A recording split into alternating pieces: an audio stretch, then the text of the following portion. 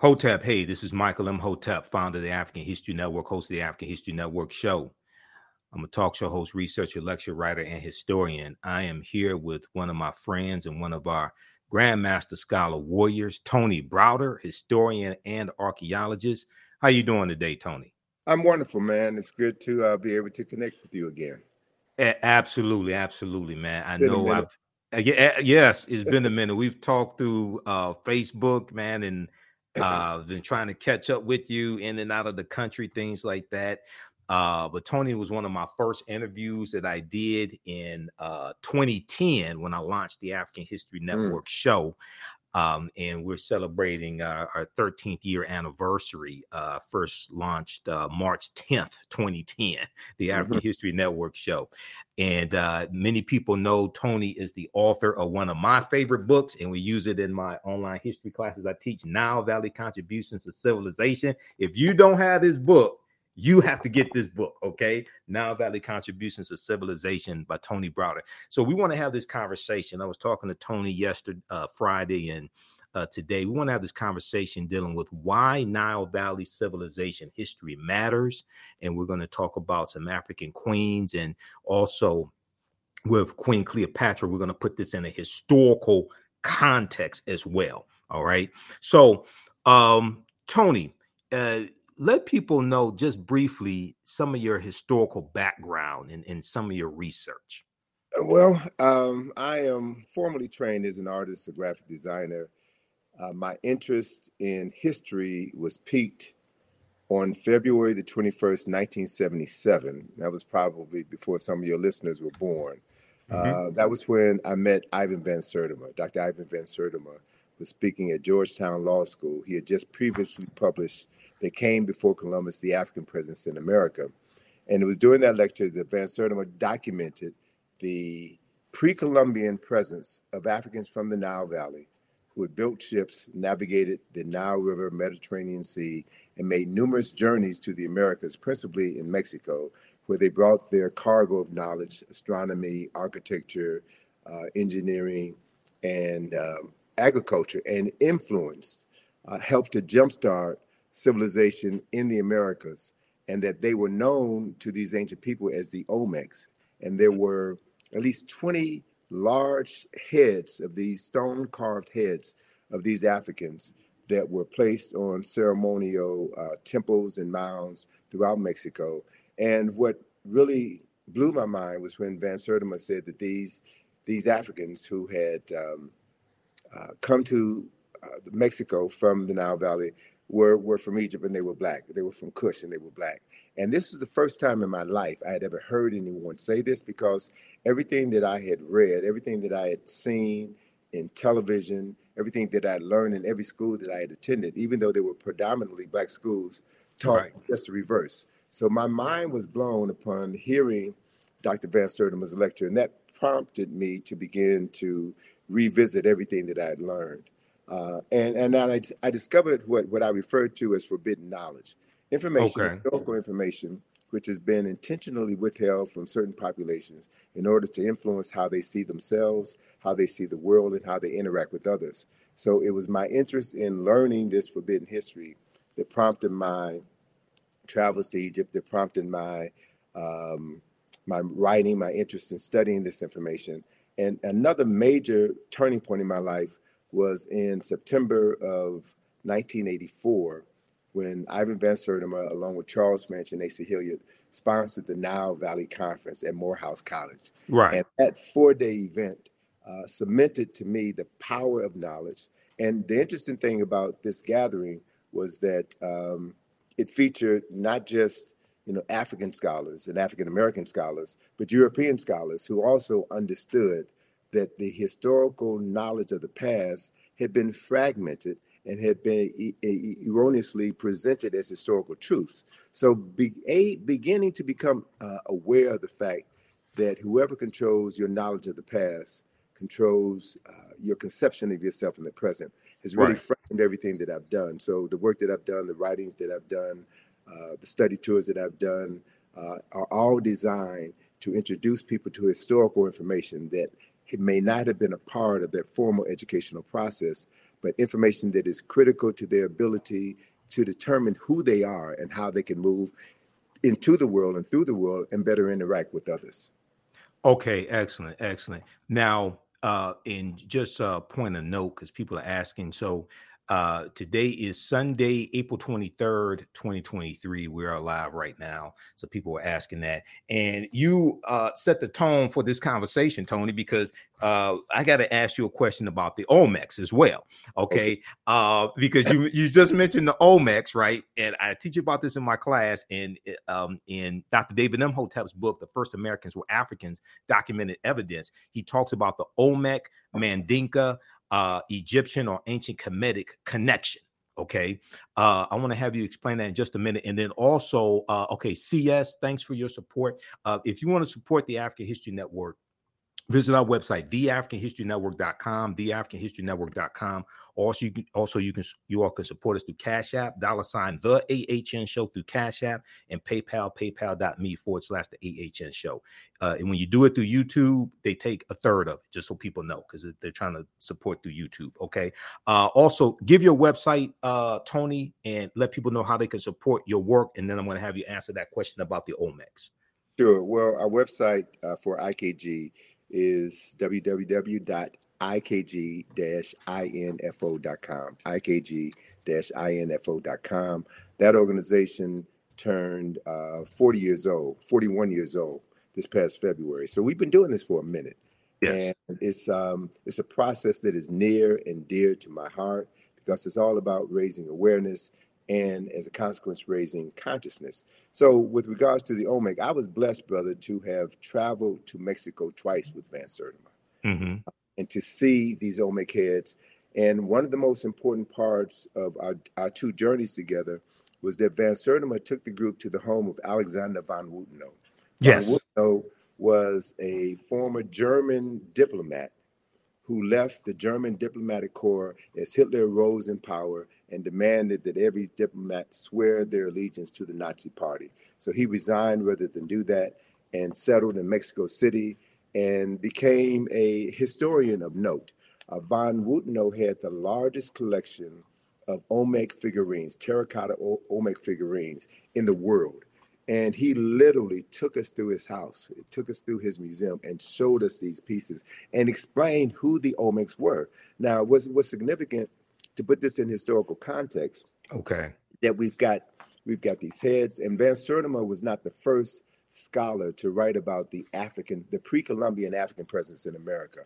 Leo Weiner was one of the first scholars. And even Von Wutenow himself has written extensively on this subject matter. So he's showing us that the selection of the very clay that was used to depict these Olmecs was a dark brown clay. And they had access to various colors clay. So he very skillfully and intelligently showed us the difference between the Olmec people and the Toltec people or the Mayan people based on the type of clay that was used to represent these people. So color was an important aspect of his presentation. Another important aspect, man, is that the year, I'm blanking on the year, but the year that we met him was the year that the Berlin Wall had failed. Okay. And Von Wutenow now had an opportunity to go back to Germany because his family were very wealthy and landowners. And so he had a prescribed period of time to go back to Germany and reclaim the land of his forefathers that was appropriated during the Nazi regime. So when we came back to Mexico the following year, we met with Von Wutenow again, and he told us some phenomenal stories about his trip back home to Germany, where he had not been for over 40 years. And some of his colleagues who were Egyptologists, and shared with us that they had evidence of additional Kushite kings, specifically of the 25th dynasty, who are not a part of the historical record, right? So to be able to be in the presence of people who have access to firsthand documentation and can see beyond the veil and add more depth and clarity to a history that has been marginalized was significant to me, was critically important to me. And to be able to travel with Van Sertima, a highly respected scholar, who was instrumental in transforming the lives of hundreds of thousands of people throughout the United States and around the world, was also critically important to me.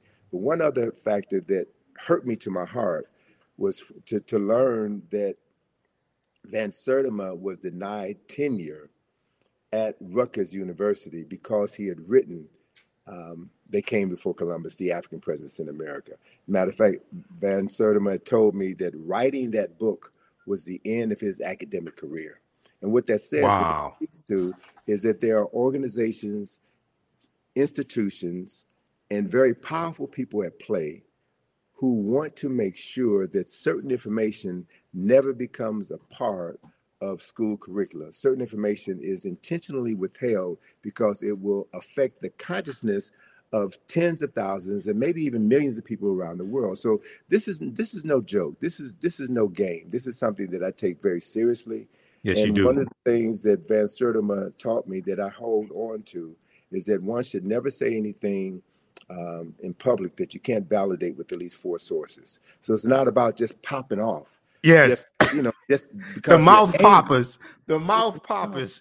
No, You it's can't do about that. being serious, and it's about understanding that this is not a sprint. This is a marathon, and that we have to be able to transform the consciousness of tens of millions of people who have been denied the right to read, to write, to reason, and to articulate what they know. So Right. it's about participating in an ancestral tradition that we are bound to be heartfully engaged in for the benefit of all the people who never had the opportunity to do what we're doing right now. So I take this very seriously, and I don't believe in getting caught in the fray. I'm looking at the long game. This is a Right. marathon, not a sprint, and it's about shaping the world that our children's children are going to inhabit. I also want to share with you, if you don't mind, Go man. ahead. We talked briefly about this concept of agnotology. Yes. Agnotology, and there's a book by that name that was published several years ago. And the definition of agnotology will sound familiar to some of your listeners who are familiar with what you do.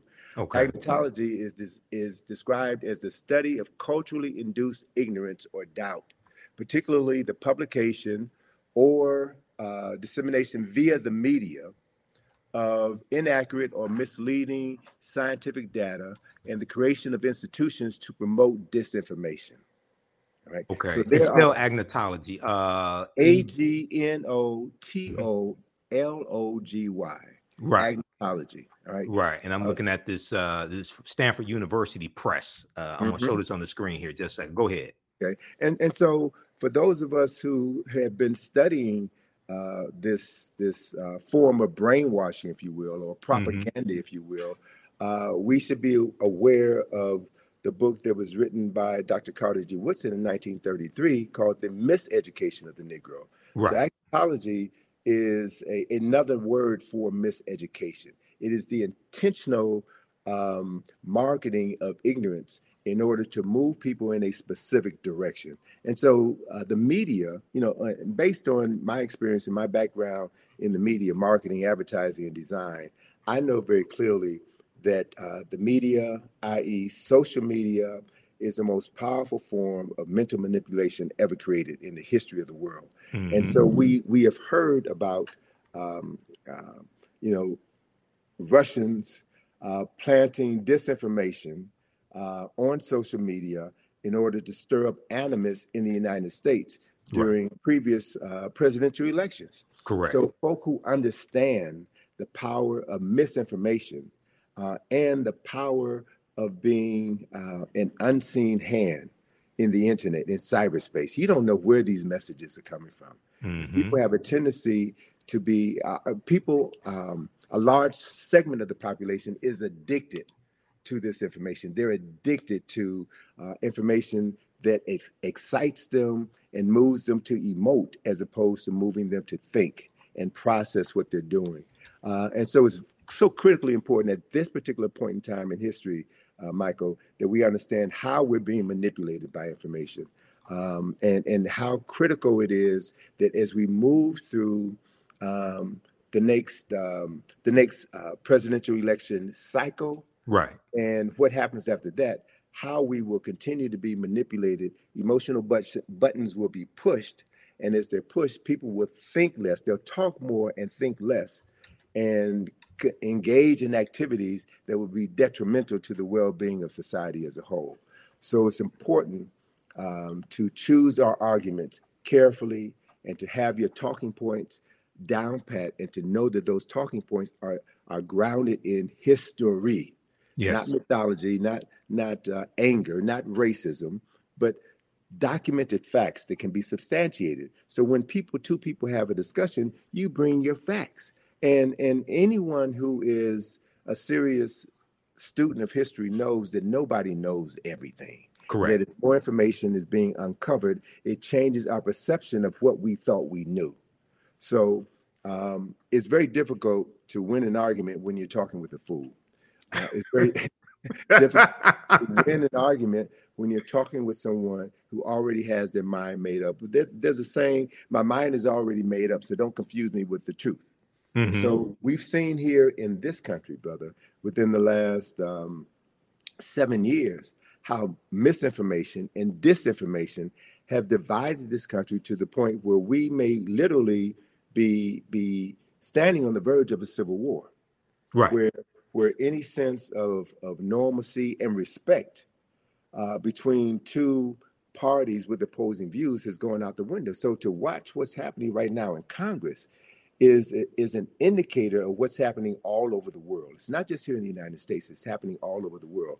So it's like we're in a fight for the soul, not just of America, as certain politicians say. We're fighting for the soul of our consciousness. We're fighting for the soul of Africa. And I think if you're going to be engaged in that fight, you have to prepare yourself adequately.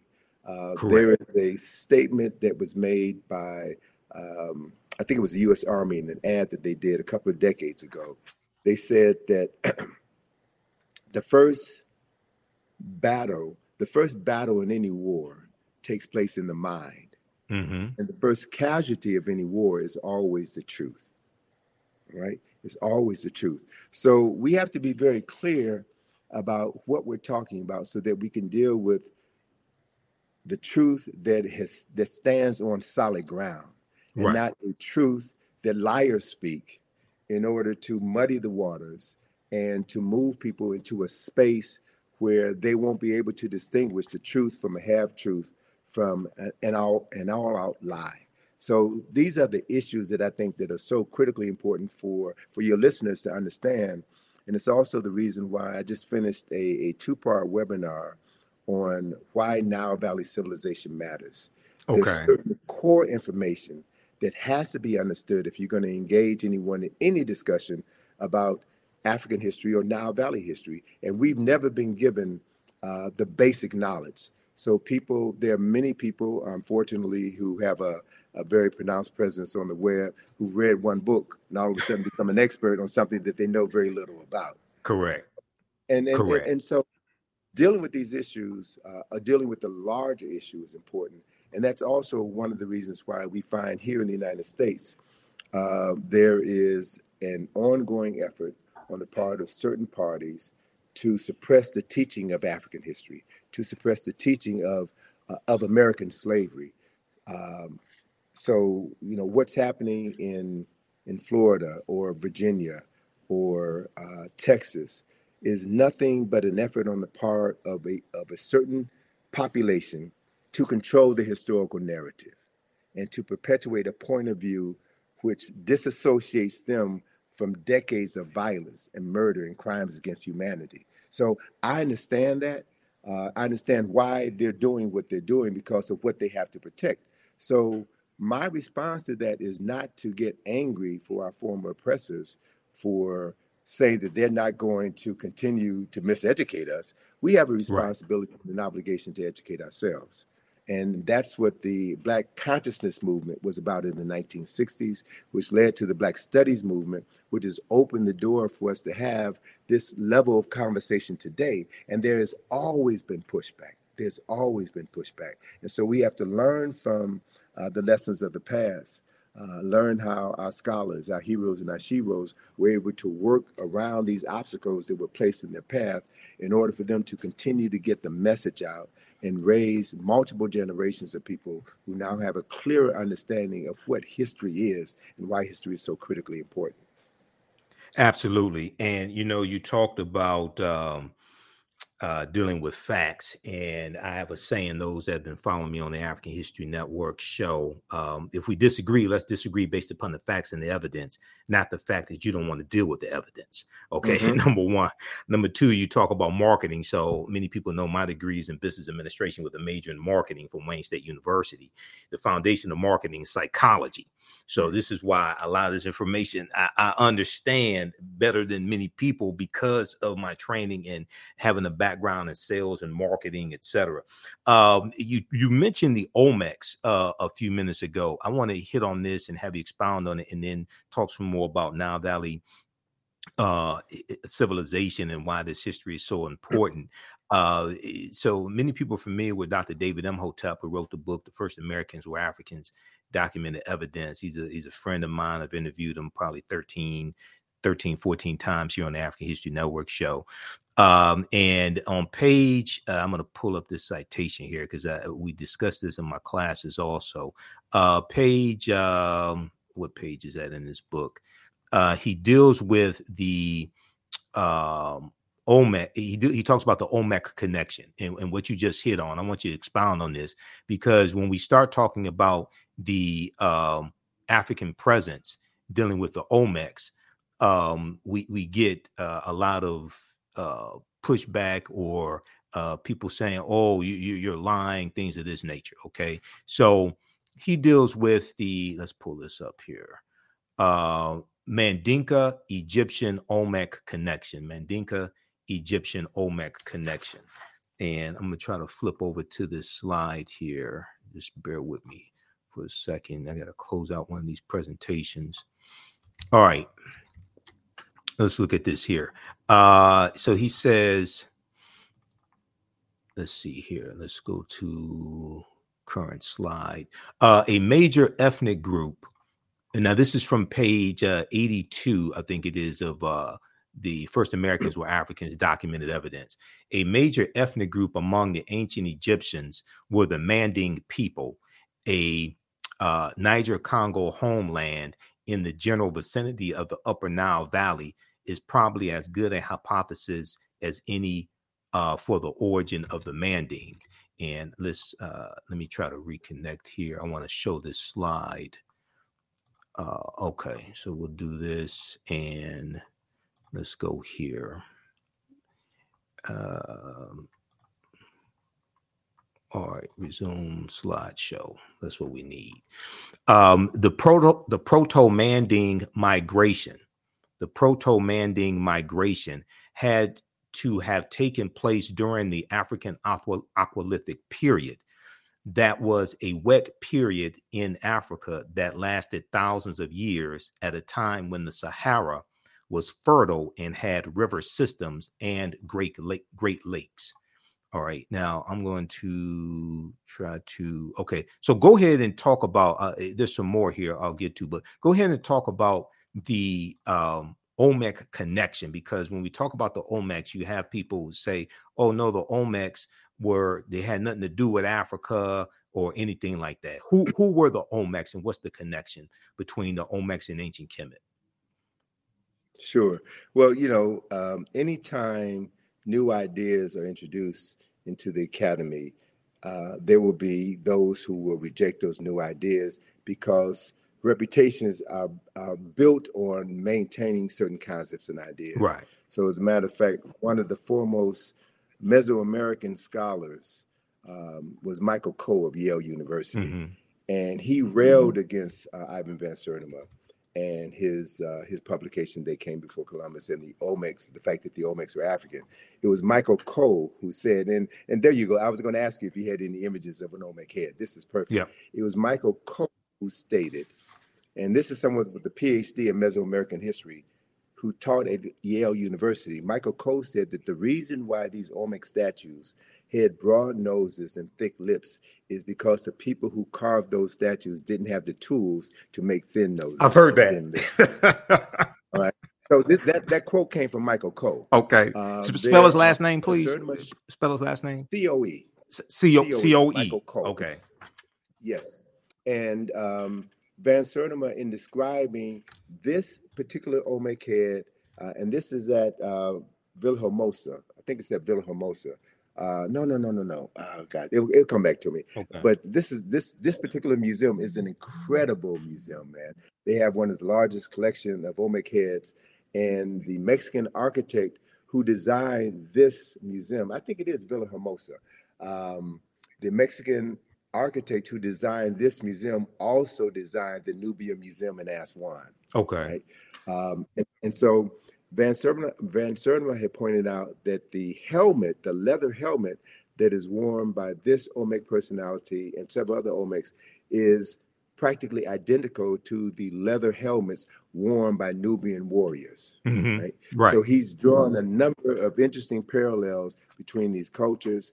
He's got maps in his book that shows the migratory pattern of the Olmecs from the west coast of Africa, who were able to catch currents that brought them over to the Americas.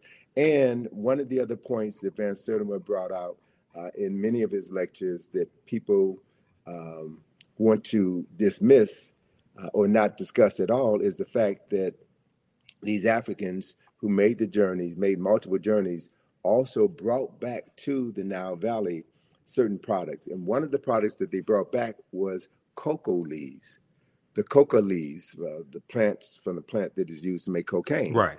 And very few people talk about the fact that when a examination of the mummy of Ramesses II, one of the most significant kings in Nile Valley history, when a examination was done on the contents of his stomach, they found coca leaves in his stomach, right? And they only existed at that time. They only existed in the so-called New World.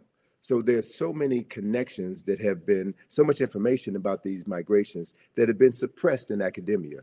So the other thing is there is a marvelous book that Charles Finch turned me on to, written by a Senegalese scholar by the name of Abubakar Lam. That book is entitled Paths from the Nile.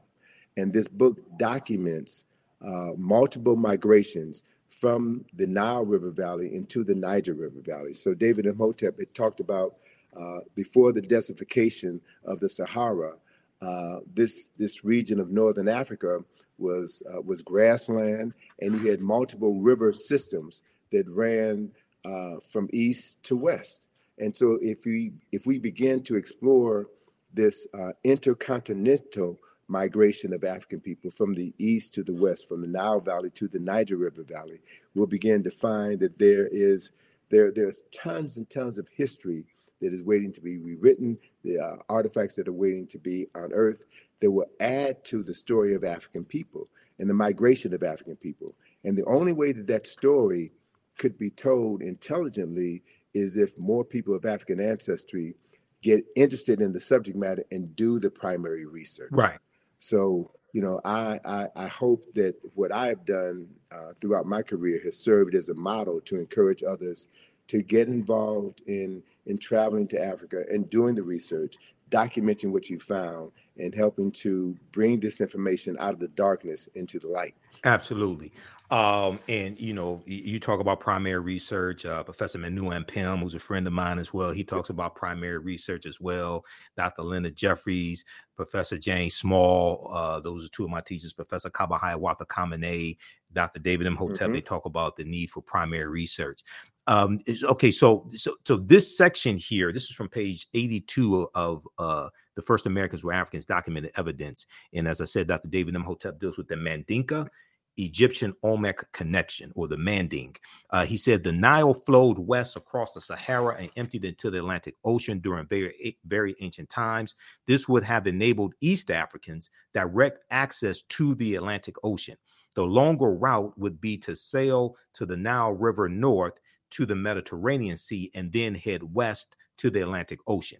When the Manding reached Central America and began mixing with the local population, they were labeled Olmecs. Okay, when the Manding or Mandinka reached Central America and began mixing with the local population, they were labeled Olmecs. The Olmecs were supposedly a mixture of the Manding or Mandinka and American Indians, or people who we would term, Native Americans, or however you want to phrase that. Do not forget that the Manding made up the base of the Olmecs. So the Egyptians, or the ancient Kemetic people, the Kemet II, the ancient Kemites, the Manding and the base of the Olmecs are related to each other. So just briefly talk about that, because there's so much, there's so many attempts when we talk about the Olmecs, and we're not saying that the Olmecs did not have any Native American ancestry or anything like this. We're not trying to take away somebody else's history. We're trying to correct history. Well, so a couple of things I want to add to that. One clarification I want to make is that the Nile Valley flows from south to north, but within the lower Nile Valley, you had other river systems that flowed from east to west. So I just want to clarify one thing. So it wasn't the Nile Valley that flowed from east to west. It flows from south to north. The tributaries that flowed off of the Nile, or fed into the Nile. So what that implies, a couple of things. Those of us who have studied Nile Valley civilization, the Nile River is the longest river in the world, 4,120 miles approximately.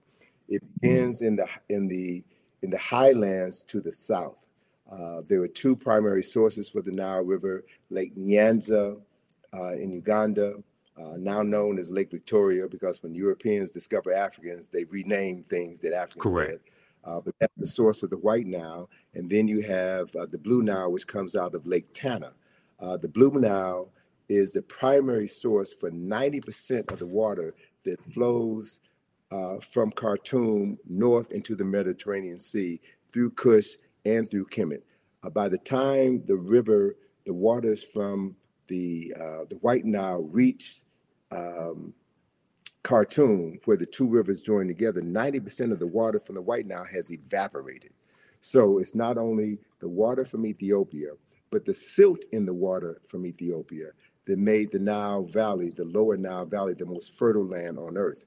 So Dr. John Henry Clark refers to the Nile Valley as the world's longest and oldest cultural highway. So we know the people, products, resources, in addition to the water, flow from south to north. So when you look at the development of Nile Valley civilization, you'll find that the primary science, the primary mythology, if you will, of Nile Valley civilization came out of the south, came out of the upper Nile Valley. And I'll share this with you, and then I'll go on to finish answering your question.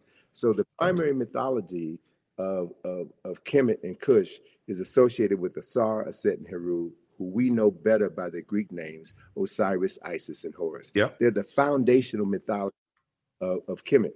That story of Asar, Aset, and Heru that was instrumental in the founding of Kemet from the first dynasty on, that story originated in Ethiopia at least 4 to 6,000 years earlier, among the people known in southern Ethiopia as the Omoro people. That same story is there. And as it flowed northward down the Nile, it modified over time, right? And became slightly interpreted, but that is a fundamental story. So you also had situations where as Africans migrated from south to the north, they also migrated from the east to the west. So there was this flow, this intergenerational transference of knowledge and technology over time and space from the east coast of Africa to the west coast of Africa. And much of that information is now really beginning to come out. And what it does, the coming of this information will shatter all of the myths about West Africa.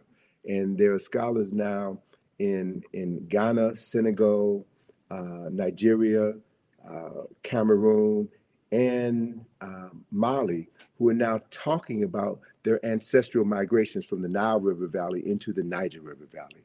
So we're living in an age of incredible discoveries where new information is going to be coming forward.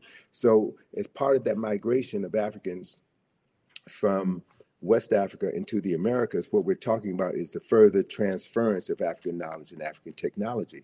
So those who have a vested interest in maintaining the concept of African people as having made no contribution to culture and civilization, they have to suppress this information. Right. So the Michael Coles of the world have to stand up. And so what we have to do is we reassemble the fragmented pieces of African history. We have to be able to look at exactly what you said, the omics. And Van Sertima talked about the fact that the omics, the remains, the physical remains of omics were found in many of the royal tombs in Mexico, and that they comprise, I think he said, about 12% of that population. So what we're looking at is an influx of Africans with advanced technology coming into a society and helping to jumpstart civilization in that society. And you also had other people coming from other areas into that same society as well. So as Van Wooteno and others have pointed out, there are other people from other parts of the world who made contributions to the culture that was established by the Olmecs. So as we now look back on approximately over 2,000 years of world history, we're trying to sift through all of this to get to the real story, right? And so the main point is we don't have to say that Africans invented everything in America, that Africans were the indigenous population in America. We don't have all of the evidence at this point in time to stand firmly on the truth to say that, but we can say beyond a shadow of a doubt, based on the archaeological and historical information that we already have at our fingertips, that Africans from the Nile Valley played a pivotal role in helping to jumpstart culture and civilization in the Americas 2,500 years before Christopher Columbus was born. That's a fact. Mm-hmm. And so again, I'm not about just talking smack just to be talking smack. We talk facts. We talk facts based on the documented evidence that we have, and we also understand that not everybody is willing to accept the truth. Right. And so we teach the truth. We teach what we know to those who are ready to receive it. And we have to assume responsibility for doing that and not leave it to our former oppressor to teach our children, our most precious resource, teach our children information that would transform their consciousness. And with that transformation of consciousness, with them seeing themselves as people with a long documented history, as people with lives that matter, they will do what every culturally conscious person does, and that is tap into their ancestral memory. Right.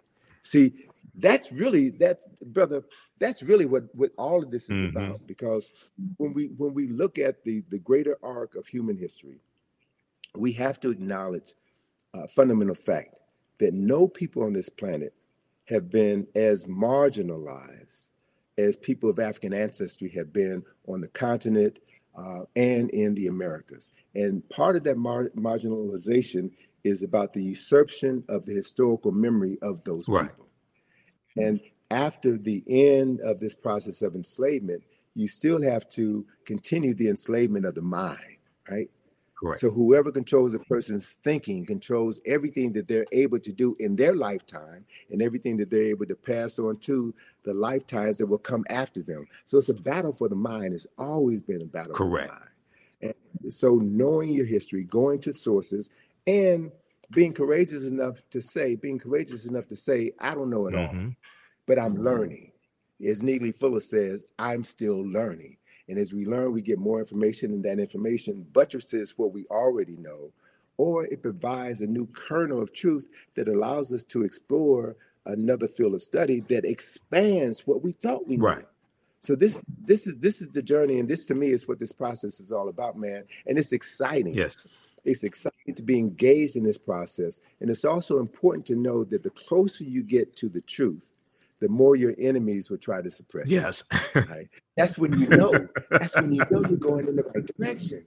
So we can't allow ourselves, and I'm glad you put Dr. Jeffries up there again, because just 2 weeks ago, the powers that be came after his nephew, Hakeem Jeffries. Representative Right? Hakeem That's Jeffries. not an accident. That's not an accident that is happening now. And they're bringing up issues that came to the fore in, what was that, 2001. 2001. Issues from 20 years ago, they're bringing it up. Why? Because Hakeem Jeffries represents this phenomenon that I'm truly beginning to embrace and wrap my mind around. And that is the major reason why people of African ancestry are still here. The reason why we have not been exterminated is because of the power that we carry within us, this genetic memory that has been driving us and allowing certain people within our group to overcome seemingly insurmountable odds. So it's not just us doing this, it's the ancestors working through us. And it's the acknowledgement of the ancestors, which has always been our greatest power, our greatest resource. So whatever others can do to make you feel that to be African is to be ignorant, to be African is to be shameful.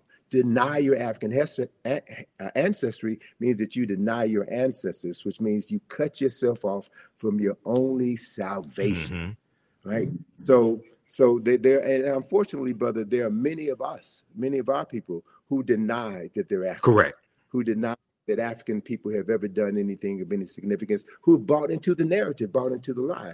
Those people will be marginalized by their unwillingness to embrace a larger historical truth, and that's on them. Right. Not everybody is going to get it. Not everybody is capable of understanding what is at play, and that are those people who have always been in opposition to the restoration of the African mind, the restoration of African consciousness, will always fund those people who will undermine this effort. That has always been the case. That's part of what COINTELPRO is about. Counterintelligence program, yes. Yes, and also the use of government infiltrators to undermine organizations that were working on behalf of the advancement of African people. The Black Panther Party was infiltrated by these people. Anyone who saw Judas and the Black Messiah, right, saw that. And that story hit home to me because I'm from the west side of Chicago. Okay.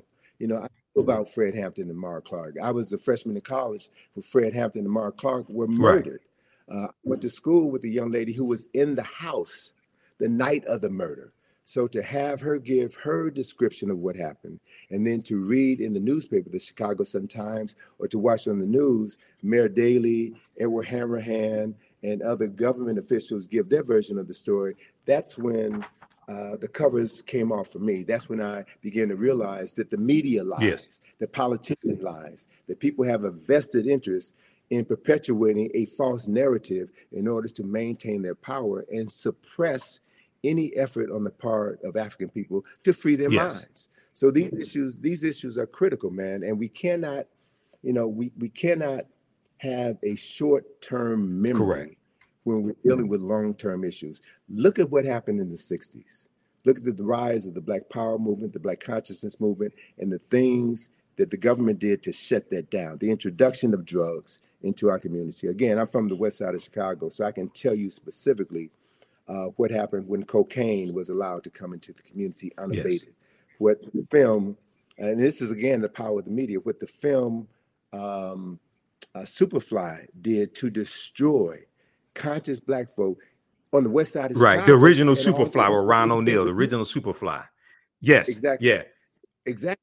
So I was in Chicago, man, when that film came out, and I saw how cocaine when the blaxploitation movies, and very quickly, and I know we only have a few minutes left here because I know you got to run. A couple things I want to hit on that, but very quickly because people are asking. Also, if you want to support the African History Network, you could do so Cash App, $ the AHN show through Cash App or through PayPal, paypal.me/the AHN show. We have the links on our website, theafricanhistorynetwork.com, theafricanhistorynetwork.com. I put the links there because some people have set up fake African History Network Cash App accounts and they've been stealing money from us. Okay. So we have the actual links there. You can click on it. To support Tony Browder and the work that he and his daughter Atlantis Browder do. Okay. Go to IKG-info.com, IKG-info.com. You mentioned Superfly, and I want to talk about that for just a quick minute, and then have you connect Nile Valley civilization and history to Queen Cleopatra, put it in a historical correct context. Okay, we're not going to let that dominate the conversation. Nathan McCall, the author Nathan McCall, he had a book out in the 1990s called Makes Me Want to Holler. African-American Man Makes Me Want to Holler. And I read his book, and he talked about how in the 70s the movie Superfly made he and his friends want to sell drugs, to live that type of lifestyle. Okay. And he ended up going to prison. He became a journalist. I think it was either the Washington Post he ended up writing for. Washington Post. Yeah, I read his book, and his book was fantastic. And I had the book on tape, but that deals with the power of the media. Okay. And Dr. Leonard Jeffries has talked about previously how those blaxploitation movies, not all of them, there were some good movies, but how some of those movies showed us in the worst light and promoted drug usage, pimping, selling drugs, things of this nature. And white people profited off of these degrading images of African Americans. Right after Dr. King's assassinated in 1968, Malcolm X assassinated in 65, the Black Panther Party for Self-Defense is infiltrated and largely derailed, okay? And then you have these movies. So we got to understand that chronology. Connect the Nile Valley civilization history to putting Queen Cleopatra VII in the correct historical context, please. Great. So the perfect example I can give you is the work of Dr. Asa G. Hilliard III, who established a framework for understanding Nile Valley civilization. And he divided Nile Valley civilization into 4 golden ages. The first golden age was dynasties 3 through 6, when all of the Mir or pyramids were constructed. The second golden age was dynasties 11 and 12, when all of the great literature, the philosophical literature, the scientific literature, the moral literature for the nation was established during that period of time. The third golden age and the longest golden age is dynasties 18 and 19, when Kemet was forced to become an imperialistic nation because of continued intrusions from the north. And then you have the last golden age, the fourth and final golden age, which is the 25th dynasty, which is what Dr. John Henry Clark referred to as Africa's last great walk in the sun. It was the last time in history that Africans were the wealthiest and most powerful people on the planet. So if you understand that framework, then after the 25th dynasty, and there were 30 dynasties in the history of dynastic Egypt, Kemet civilization fell in 332 BC with the advent of Alexander of Macedonia conquering Kemet and turning Kemet into Egypt. Egypt is a Greek word. Pyramid is a Greek word. Egypt is a Greek word. So most of the names of African places and things and people have been changed by non-African people. So if you don't know the original names, you'll never be able to understand the history, the culture, the science, the philosophy, and the concepts as they were originally created. Let me give you one example of that. Pyramid is a Greek word, which means little flat cake, like a pancake. The original word for that structure is mir, M-I-R. And the word mir means the place of ascension. So mir, there are no bodies buried in any pyramids of mir in the entire Nile Valley. None, zero. So anytime anybody tells you that the pyramids were tombs, that is a lie, whether it's an intentional lie or unintentional lie based on ignorance. Mir were always built over tombs. The tombs were underground. So the word mir means the place of ascension. the place of ascension. And the purpose of a mirror was to facilitate the ascension of the soul buried underneath it into heaven, where that soul would be reborn. And they were very specific about where in heaven a soul would go to be reborn. So the first text which documented this journey of the soul into the afterlife was carved in the burial chamber of a tomb known as the Pyramid of Unas, right? So it's in his burial chamber where you find the oldest written religious documents in the world were inscribed on the walls of this particular tomb that talks about the soul, that talks about the process for the salvation of the soul, that talks about the judgment of the soul, and the place where souls go to be reborn. So the framework for Western religions can be found in the Nile Valley. So it's important to reclaim the names. It's important to understand chronology and history. So in that context, yes, Alexander of Macedonia conquered Kemet in 332 BC, and the word Egypt derived from the name Ha-Ka-Ptah, which is the temple of the spirit of Ptah in the city of Mennefer, which was later renamed Memphis by the Greeks. And so that word Ha-Ka-Ptah became Aegyptus, which was Latinized and became Egypt. Yes. That's how that word devolved, not evolved, it devolved because it lost its essence through the evolution of the word.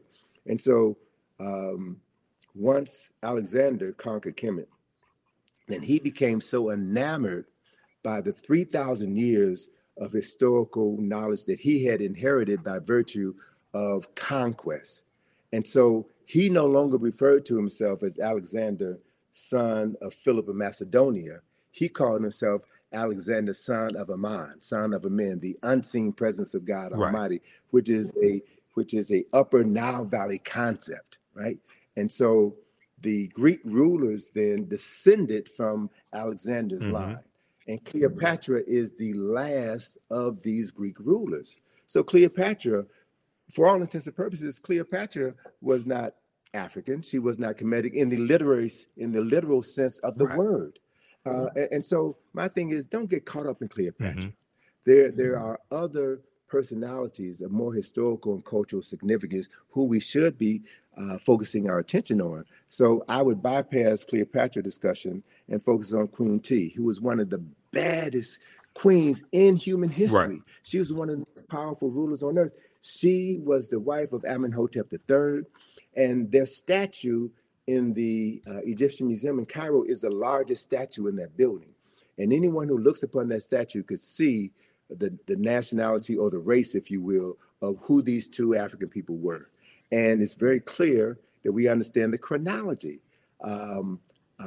Queen T was the wife of Amenhotep III. The son was Amenhotep IV, who changed his name to Akhenaten. And Akhenaten's son was the person that we call King Tut. So if you understand the history, understand the chronology, you can focus your attention on subject matters that are more worthy of discussion than Cleopatra. Not to dismiss her summarily, but Cleopatra is about as significant as Meghan Markle. I'm just saying. Right. Context is everything. Context is everything. So look at, and there, thank you for that image of Queen T. Now, that's a very small image of Queen T. And what I would also suggest those of your listeners who live in New York, go to the Metropolitan Museum, the Met Museum, and you'll see an image of Queen T in the Met Museum. But that image of Queen T has half of her face destroyed. And there was an article that was written in the 1970s that was an attack against African-centered scholars. And Asa Hilliard brought this knowledge to our attention. The people from the New York Times had interviewed him as part of this same debate that folk are having right now about Cleopatra and African history. And Asa Hilliard showed this image of Queen T. And this image of Queen T, I love it so much because it reminds me so much of my dear friend, Dr. Francis Cress Wellison, with the afro, the stern look, and a woman who was clearly in control of herself and her destiny. So Asa referenced that face of Queen T in the Metropolitan Museum with half the face knocked off. So they had an opportunity, the New York Times had an opportunity to tell the truth, but they chose not to. And so these are the games that we're playing with, and we have to be very careful about who we get our information from. We should read everything, but read everything with a critical eye so that you can discern when someone is being deceptive.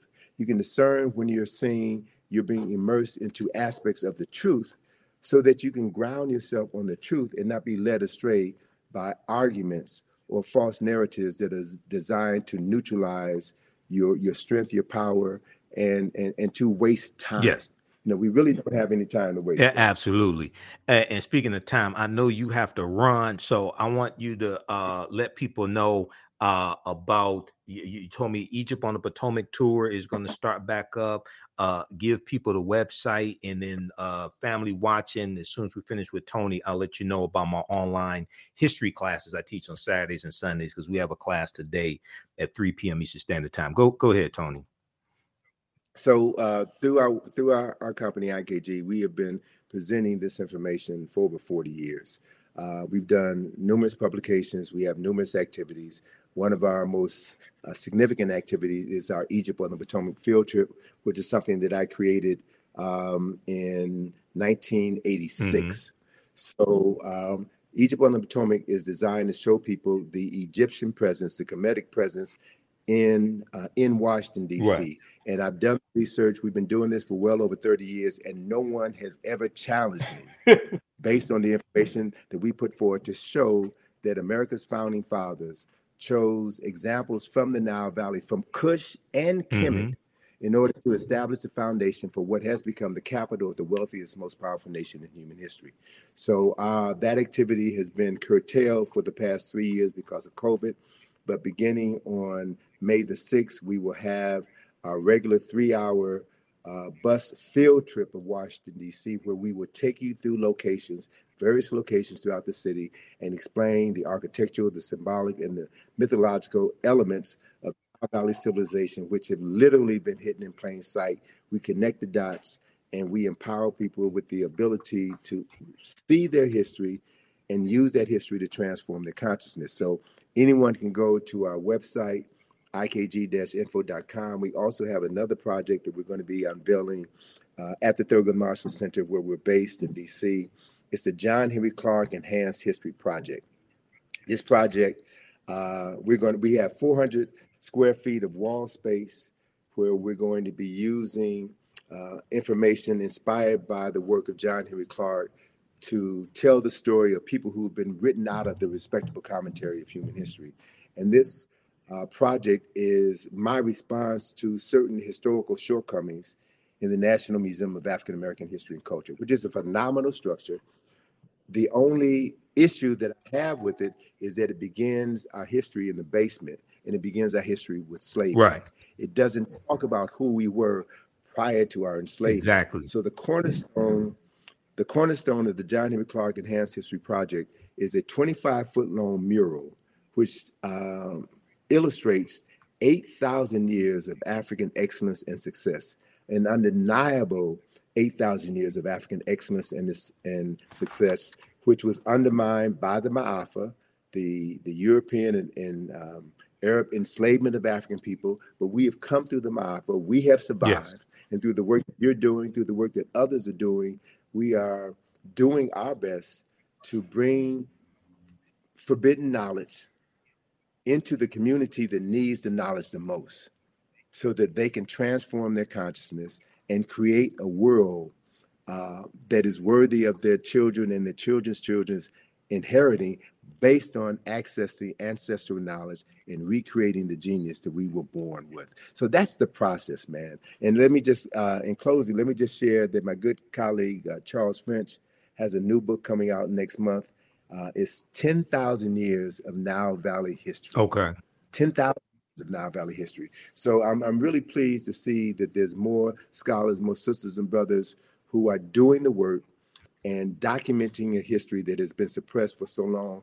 And all we have to do is read and study and create spaces within our home. Every home should have a library. Correct. Right? The parents in those homes spend time reading with your children and having intelligent discussions about how to articulate that history. Everybody pays taxes, and our tax dollars are being used in schools to miseducate many children, black, brown, white children in the classroom. Right. So we have an obligation as taxpayers to see to it that certain information is accessible in the classroom. And if it's not going to be taught in the classroom, we need to demand of our churches, our fraternities, our sororities, our barbershops and beauty shops to turn those spaces into spaces where we can teach our children and their parents and elders in the community who they are. Correct. So we can transform our consciousness. And I'll close on this Mm-hmm. point. You know, I'm kind of peeved that folk are spending too much time talking about Cleopatra. And I need to hear folk talk about what's wrong with Megan Thee Stallion. Woo! What's wrong with Cardi Hey, B? brother, they don't want to have that Because- conversation. Oh, let me just say quickly, and I'll let you go ahead and finish. Dude, the information I put out about the song WAP from Cardi B and Megan Thee Stallion. Now, here's the thing. When we do a systems analysis, I went through and broke this whole thing down. And I said they would never have a top white female artist put out sexually explicit lyrics like that, because they understand that whatever's disseminated becomes imitated. And they have too much respect for white women. But here's the thing. The majority of my criticism of WAP and the whole thing in the video wasn't towards Cardi B and Megan Thee Stallion, even though I would say they get 10%. The majority of the criticism I had was for Atlantic Records, a white corporation, financing this, because they would not do that for a white woman. And the baseline says there's some whores in this house and repeats that phrase about 79 times. And in the video, all the women are of African descent except Kylie Jenner. And you have white people to put together an online petition to have Kylie Jenner digitally removed from the video because you only protect what you respect. And they saw that white woman as somebody who needed to be saved. You Negroes, you can keep doing that. You can be the whores in this house. This white woman, you too good for that. Go ahead, brother. All right. So I mean, but and that's a valid point, and it speaks to exactly the point that I want to make. People who love themselves and love their women and love their children do not allow their image to be exactly. The other important issue is I travel around the world, brother. And once you get outside of America, you see a whole different world. And what embarrasses me is to see these videos on television stations in Africa, in Europe, in South America. And I would say this. In all fairness, all right, if you want to show black women behaving this way, then let's see some white women behaving that way. Let's see some Jewish. Let's level the playing field. But it's only us because it's about disparaging us, and it's about maintaining this ideology of Afrophobia, this fear of black folk, this disrespect for black folk. And so we have to accept responsibility for that. So I'm not going to let Megan Thee Stallion and Cardi B off the hook. I'm not going to let them off the hook because they are rewarded for that. By Megan Thee Stallion was Person of the Year, Time Magazine. They appear on Saturday Night Live. They appear on all of these programs. So what that does is send a message to young and impressionable black women, black girls. If you want to get paid, if you want respect, wear weave, wear these fake nails, wear all of these things that deny your true essence in order to be accepted by a community that has never had any interest or desire in you. And so these are conversations that need to be had. Many of these conversations, I think, should be had behind closed doors and not on the internet, because you never know who's listening. We need to have private conversations, and we need to talk about how we can advance the culture and present favorable images of us, because the media, as I stated at the beginning of this conversation, the media is the most powerful form of mental manipulation ever created. And we're getting played. Right. We're getting played. So, I always encourage people to take responsibility for yourself, to think before you speak, and to think about the long-term implications of everything you do. So emotion is all right, but emotion needs to be balanced with intelligence. It needs to be balanced with the ability to articulate what you think and to associate with people who are doing the same thing. The reality is, what I've learned over my 71 years of life here on planet Earth is that this information is not for everybody. You're not going to get everybody. It ain't about everybody. It's about moving and working with those people who are willing to learn, willing to commit themselves to something greater than their own individual and selfish interests. Right. It's about building for future generations. So that process is happening, brothers. I'm encountering more younger sisters and brothers. When I say younger, I mean folk in their 20s, 30s, and 40s who are finally getting it, who are thirsty, who want this information. These are the people that we need to be focusing on. We need to help frame the historical understanding of topics so that they don't get sidetracked by these games, by these traps that are set up just to waste their time, but stay focused like a laser, do the work, love yourself, right? And demonstrate that love and how you interact with other people who look like you, and build something tangible together that is going to outlive you, something tangible that can be passed on to future generations. And if you can do that, man, if you can do that throughout your lifetime, then we can say that the day will come when our ancestors will return and have bodies to use that will allow them to create heaven on earth once again. It doesn't make sense to me, and I keep saying I'm going to close on this. But hey, take your time, man. I know you got something to do after this, but take your time. I'm not rushing you. Okay. It doesn't make sense for me personally to talk about your ancestors were kings and queens if you're acting like fools and jerks, right? Yep. And the other reality is that less than 0.1% of any nation's rulers were kings and queens. The vast majority of people were ministers and prime ministers, were scholars, were researchers, were scientists, were astronomers, were physicians, were healers, were masons, were architects and engineers. They are the people who made the nation. Right. The king or queen was just a figurehead. Right. So I want to redirect the conversation. I want to redirect the focus on something that is practical. It's just like saying, you want to be president of the United States. Anybody with any sense knows the president of the United States does not run the United States, right? And so it's the people who comprise this country who make this country what it is. And we know, people of African ancestry should understand very clearly that it was our ancestors and their free labor that helped to make this country the wealthiest and most powerful nation in human history. So we have an obligation as descendants of enslaved people who survived the Ma'afa. We have an obligation and a responsibility to use the resources that we have access here in this country to educate ourselves, right?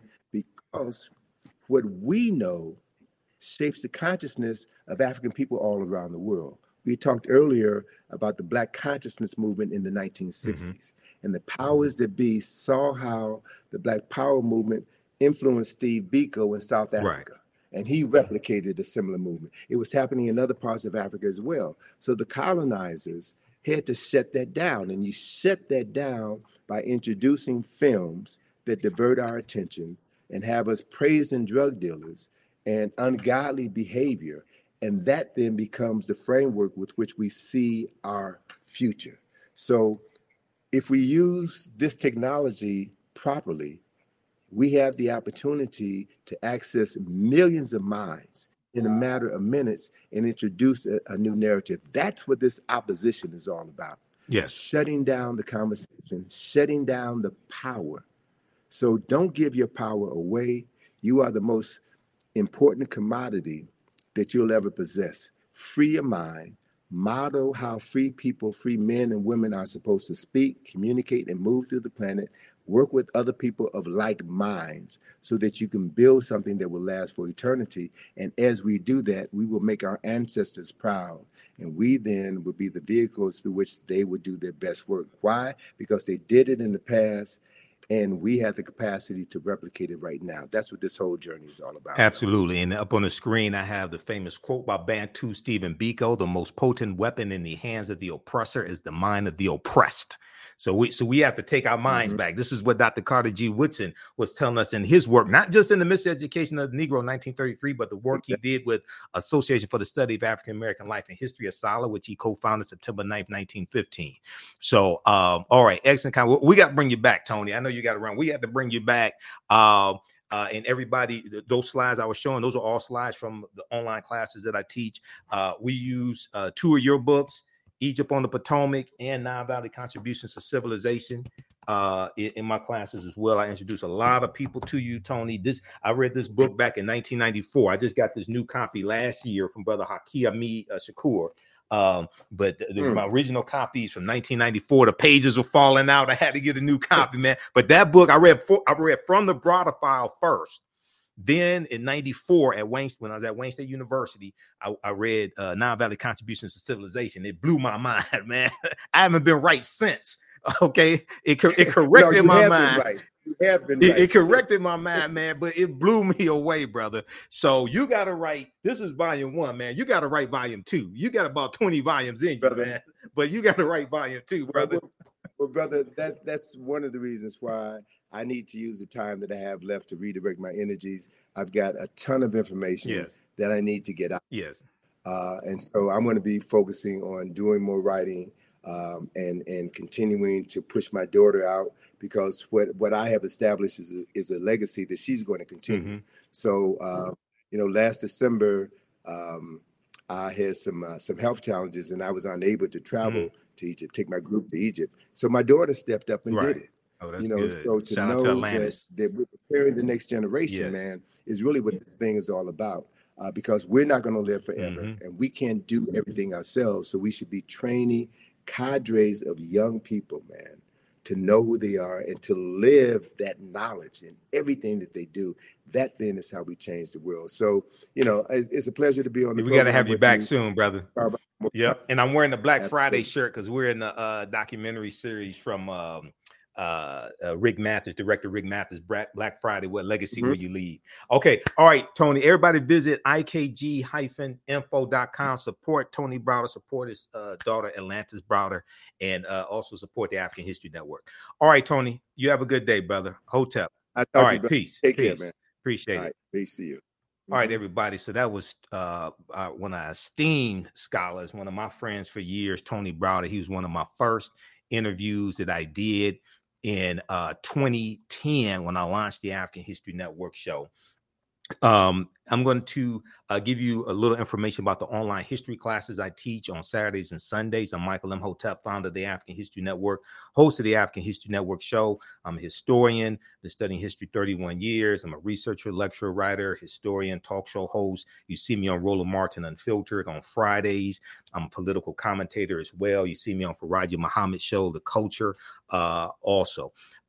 You can support us, $, the AHN show through Cash App, and also through PayPal, paypal.me/the AHN show. Visit our website, theafricanhistorynetwork.com, theafricanhistorynetwork.com, or africanhistorynetwork.com. It'll redirect you to our new website because I just bought back my domain name, africanhistorynetwork.com. We lost it, and I just bought it back. So, okay, let me see.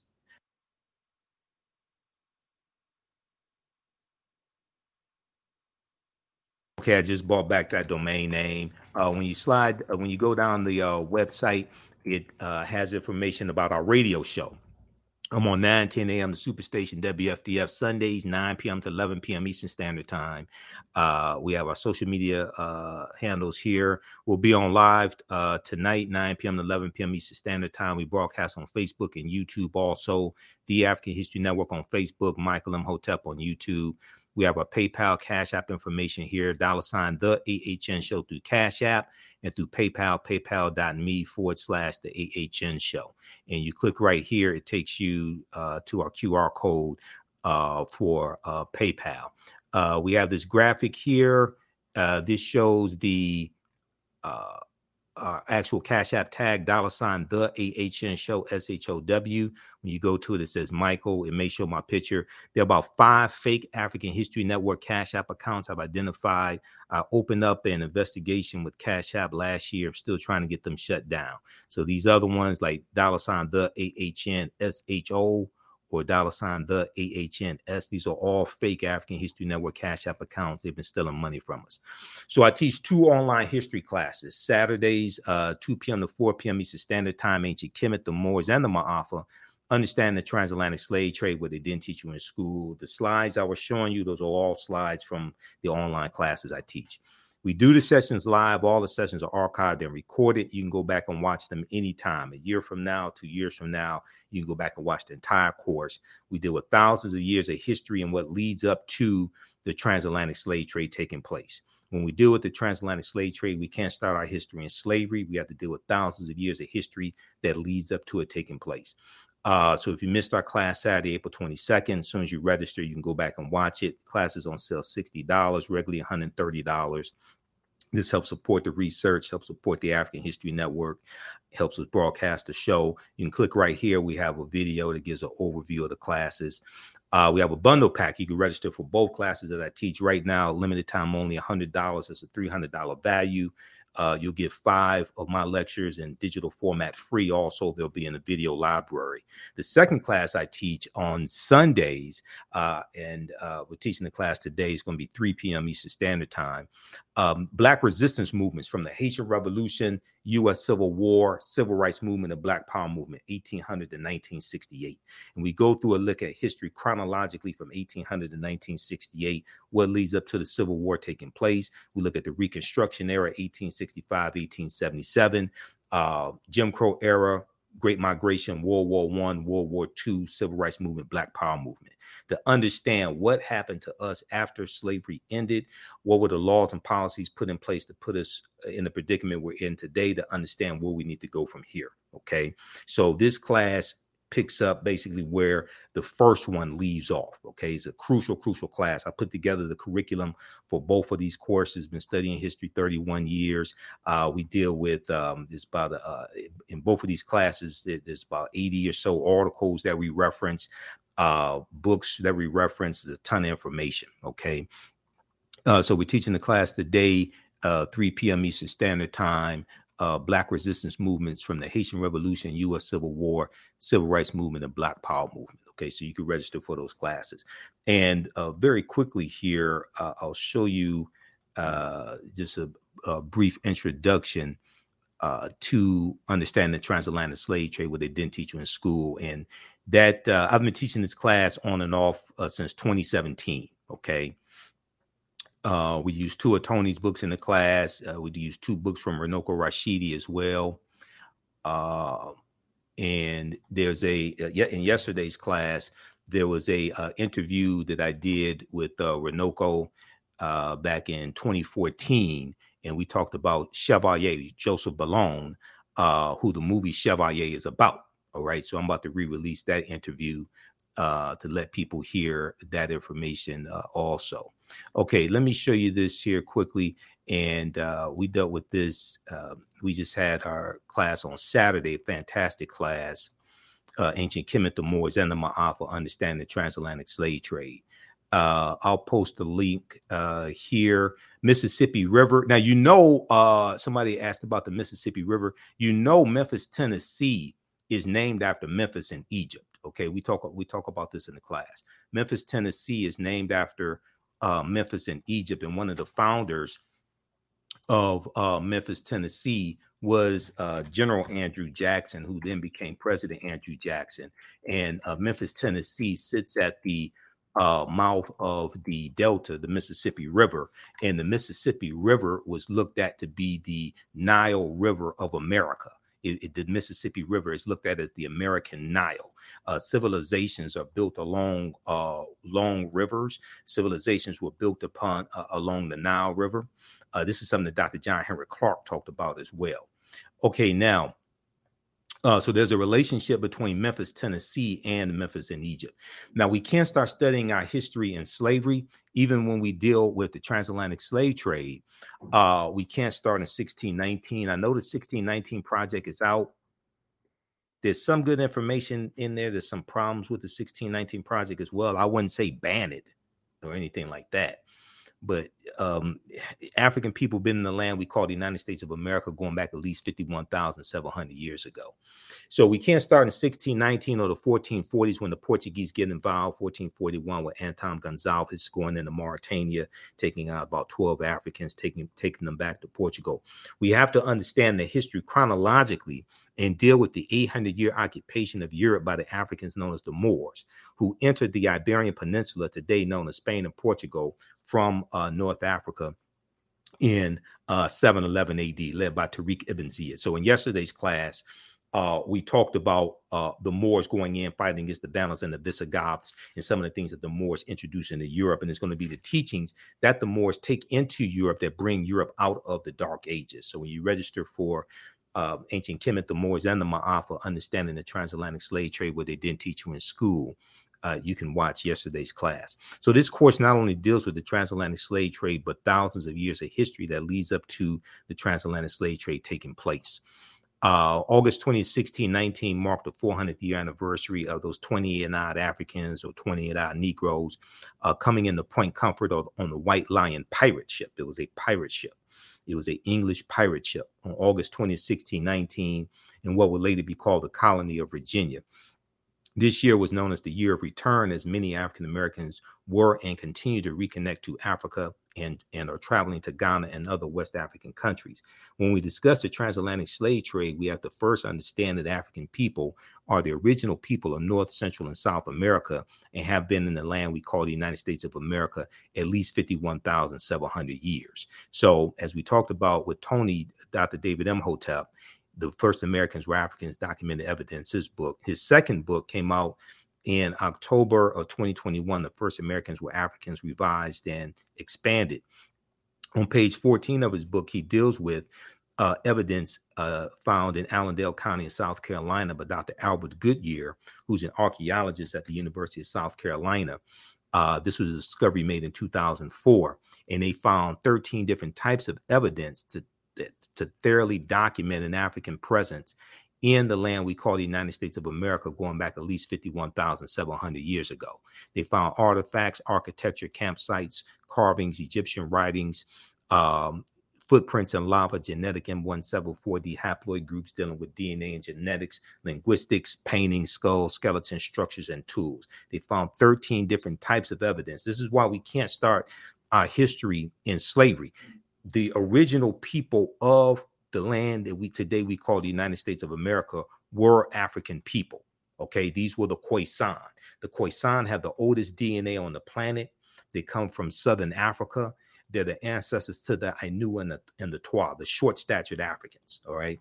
Now here's a picture of Dr. Albert Goodyear. He's a white archaeologist at the University of South Carolina. This is an article from ScienceDaily.com that came out November 18, 2004. The name of this article is called New Evidence Puts Man in North America 50,000 Years Ago. New Evidence Puts Man in North America 50,000 years ago. The article is still there. You can go read it yourself. You can go research it yourself, okay? Radiocarbon tests of carbonized plant remains were where artifacts were unearthed last May along the Savannah River in Allendale County by University of South Carolina archaeologist Dr. Albert Goodyear indicate that the sediments containing these artifacts are at least 50,000 years old, meaning that humans inhabited North America long before the last ice age. Okay, now who were these humans? Were these brown-skinned Caucasians? Were these Europeans? Were these Asians? 51,700 years ago. Who were these people? There were no Europeans on the planet 51,700 years ago. There were no Asians.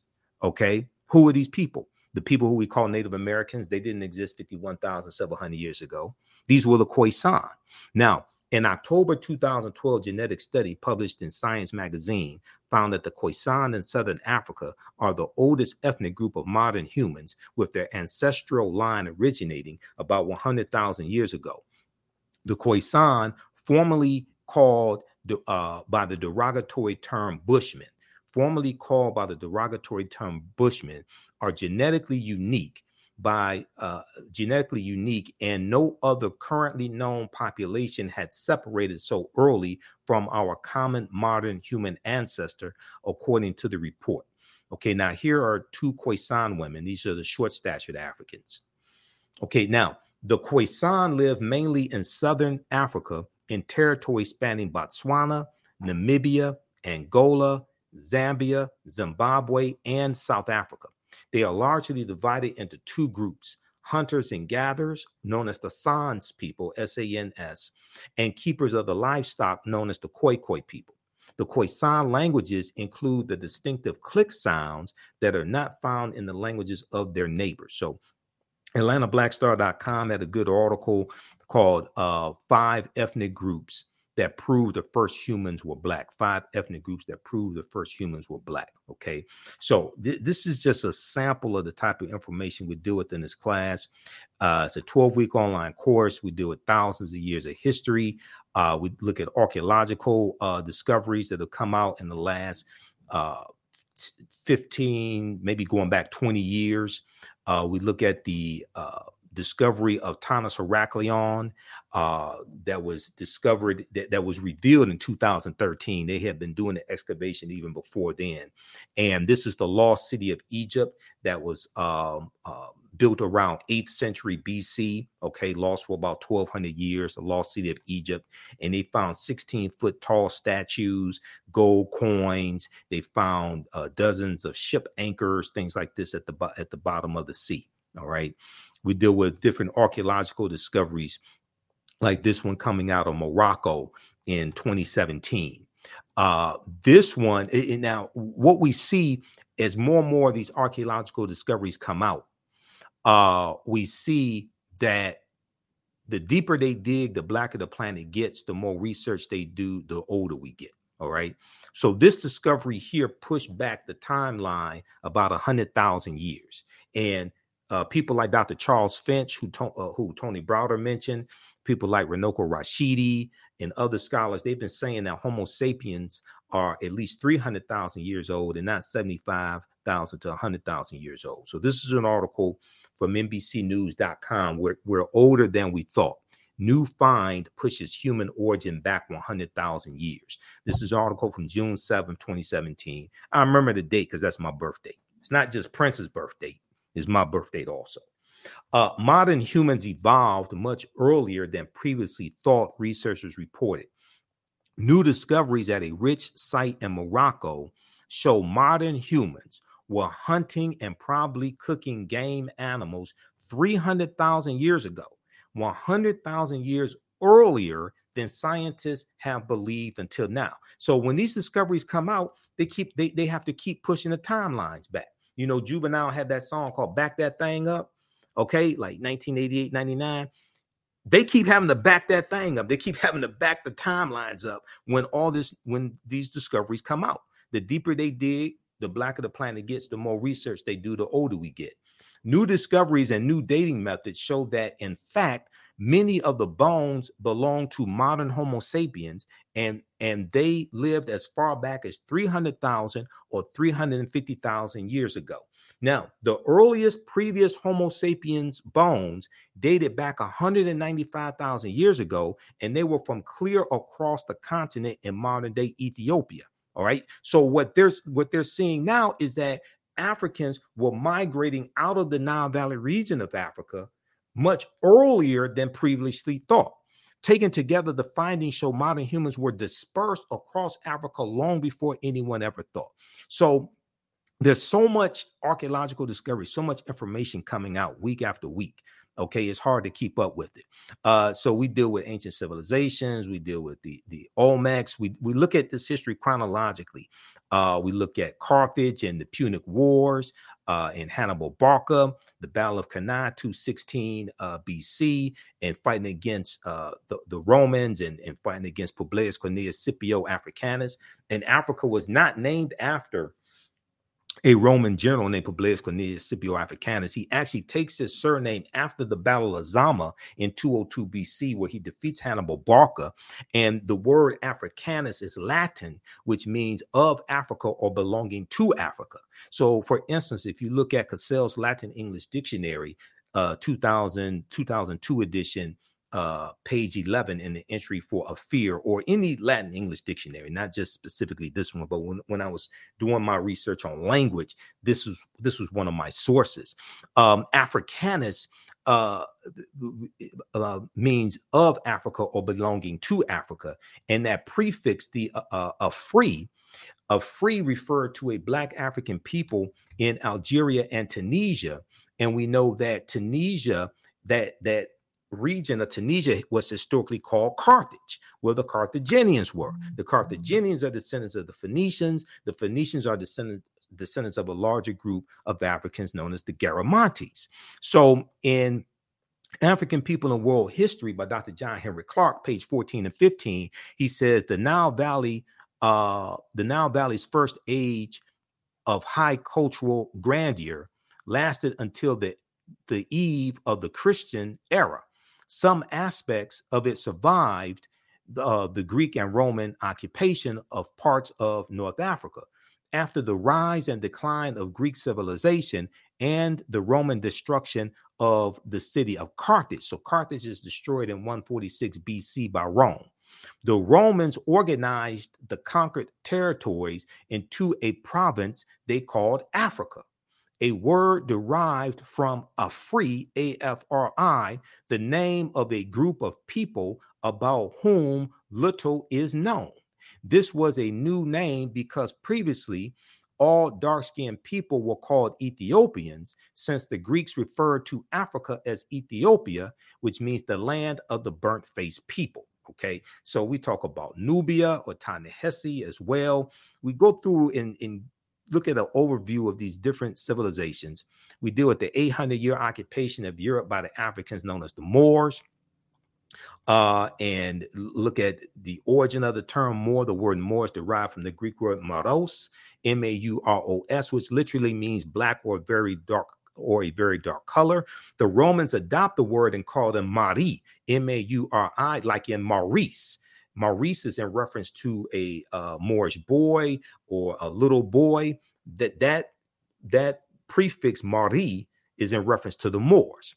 The Mari, M-A-U-R-I, were a Northwest African people who were very dark-skinned. The Romans will refer to the region of Northwest Africa as Mauritania. Mauritania is Latin and means the land of the black-skinned people. You will also see the term Marish, M-A-U-R-I-S-H. One of the sources that we use in the class for documentation. Now, you don't have to buy any of these books to follow along in class. You don't have to buy any of these books, but I use this as reference to document what I'm talking about. Proper documentation ends all conversation. And when we had our conversation with Tony Browder, we talked about documentation. We talked about references. Okay, so if you read Golden Age of the Moor, edited by Dr. Ivy Van Sertima, who we talked about a lot in the conversation with Tony. This book right here, Golden Age of the Moor, edited by Dr. Ivy Van Sertima. If you look at pages 527 and 187, you'll see references to this information that I'm citing right here. All right. So it took a long time to put together the curriculum for this class. I've been teaching this class on and off since 2017. So I've been teaching like 7 years. It has evolved immensely over the years. And the class evolved from a 4.5-hour lecture that I gave in 2014 called Understanding the Transatlantic Slave Trade, what they didn't teach you in school. And that lecture was the culmination of about 7 years of research. So in the class, we deal with the 800-year occupation of Europe by the Africans known as the Moors. This information, this class also, I would say, is PG-13. You can use this with your children. And once again, once you register for the class, your access to the course does not end when the course ends. So a year from now, 2 years from now, you can go back and watch the entire class. Is on demand, so you'll have full access to it. We look at shocking archaeological discoveries that are causing experts to rethink everything. We look at how insurance companies took out insurance policies on slave ships and enslaved Africans on the plantations. We look at Freemasonry, America and the Founding Fathers, origins of the term America and Africa. we look at what is the transatlantic slave trade, what were some of the events that led up to the transatlantic slave trade starting, what role did Christopher Columbus play. A lot of people want to avoid talking about Christopher Columbus. You have to talk about Columbus because Columbus is central to the expansion of the transatlantic slave trade. He wasn't the only person, but Columbus is critical in understanding the expansion of the transatlantic slave trade and where he went on his 4 voyages. Okay. When did Africans first come to the U.S. as enslaved African people? We'll deal with that as well, because this was before 1619. And even in 1619, most of what we know about August 20, 1619 is incorrect, because codified slave laws did not exist in the 13 colonies in 1619. Those Africans are put into a form of indentured servitude, and they're released after something like about 5 to 7 years. Okay, codified slave laws first come to the colony of Maryland in 1641. Okay, this article right here. So when you see me like on Roland Martin Unfiltered, and you see me on Faraji's show, The Culture, on Roland Martin's network, the Black Star Network, and you see me break down this history, the reason why I'm able to do this is because of the extensive research that I do. Okay, this ain't a game. And as Tony said, like, I got 2 huge stacks of articles. This is half or 1 stack of the articles I had next to me. So I have like thousands of articles printed up here in the office. This is continuous research. This is not a game. All right. This is a historical marker at Fort Monroe, and it notes in Virginia, and it notes the arrival of the first Africans in Virginia. Okay. This comes from a critical article from VirginiaMercury.com, August 11th, 2019. The name of this article is "Much of What We've Been Told About Virginia's 1619 First Africans is Wrong." Much of what we've been told about Virginia's 1619 First Africans is wrong. And then there were Africans in South Carolina in 1526. Now, we're not talking about Africans being here 51,700 years ago. We're not talking about Juan Garrido coming into Florida with Juan Ponce de Leon, the Spanish conquistador, in 1513. Okay, if you just look at these Africans, there's about 100 of them taken into the South Carolina, Georgia area by the Spanish in 1526, because the Spanish were here before the English come here. Okay, and we know the Spanish were the second ones involved in the transatlantic slave trade, right behind the Portuguese. And when you look at Spain and Portugal, they're right next to each other. So this is why they get in Spain and Portugal are right above Morocco. So when we have the Moors going into Europe, this is why Spain and Portugal gets the brunt of that, because of where they are located geographically above Morocco. And when the Moors go in 711 AD, it's referred to as the Iberian Peninsula. We know they're going to defeat the Vandals and the Visigoths, and they're going to settle in the southern portion of what we today call Spain. And the Moors refer to it as Al-Andalus, which basically means to walk in a spiritual path or walk in a spiritual light. Okay, so when we look at this history is so fascinating. And the reason why this history is so important is because what you do for yourself, what you do to yourself, and what you allow other people to do to you and get away with is based upon what you think about yourself. What you think about yourself is based upon what you have been taught about yourself. What you've been taught about yourself is based upon everything you've read, heard, and seen about yourself. Okay. Your thoughts create feelings. Your feelings create actions and behaviors. Your actions and behaviors create results. So before 1619, there was 1526, the mystery of the first enslaved Africans in what became the United States. So this is an excellent article from the Washington Post, WashingtonPost.com, September 7th, 2019. Spanish explorers brought 100 African slaves to a doomed settlement in South Carolina or Georgia within weeks. The subjugated revolted, then vanished. And it's believed they went to go live with Native Americans who were here, and which is kind of a tricky term, because you're going to have Africans intermixing with Asians. Asians come here around 3000 BC, and their offspring are who we call Native Americans. But we also look at in this class did Africans sell themselves into slavery? We look at that complicated history. A good source on that is Dr. Sylvian Diouf's book, Fighting the Slave Trade, West African Strategies. So there's so much information in this 12-week online course. So visit our website, theafricanhistorynetwork.com. You can register for it today. And like I said, you can use this information with your children also. There was something I was going to get to quickly here, and I will give you information on the second class that I teach as well. The second one deals with history that directly impacts what's going on right now. Okay. So we have this here, and we talk about Tariq ibn Ziyad in 711 AD. Oh, Christopher Columbus. Okay. So I showed you the slide when we were talking about, when we were speaking with Tony Browder, because he mentioned Christopher Columbus. Columbus never came to the land that we call the United States of America. Okay. It's important to look at where Columbus goes on his 4 voyages. The closest Columbus came to this land is Cuba, which is 90 miles away. All right.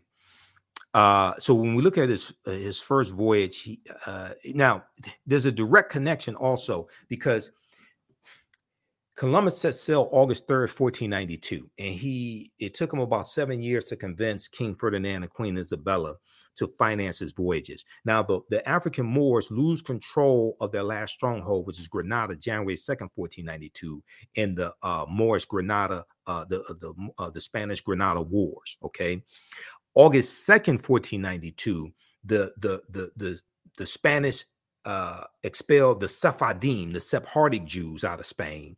And then August 3rd, 1492, Columbus set sail. So he set sail on the Nina, the Pinta, and Santa Maria.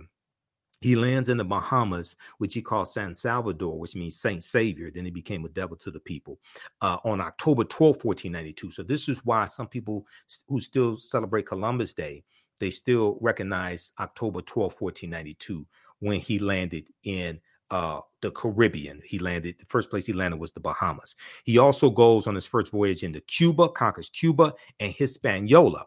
La Isla Española, which means the Spanish island. That Spanish phrase is anglicized to Hispaniola.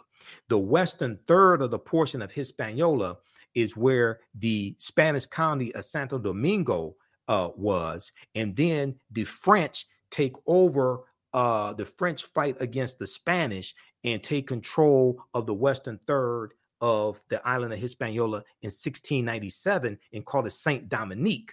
And then there's a revolution in the island, in the colony of Saint Dominique in 1791, and those Africans are going to win their independence from France, declare their independence January 1st, 1804, and called it Haiti or Haiti. Okay, this is what we're talking about. This is the region that we're talking about. Columbus's second voyage, September 1493, he goes into the West Indies and into Puerto Rico or Boricuan, and then Jamaica in 1494.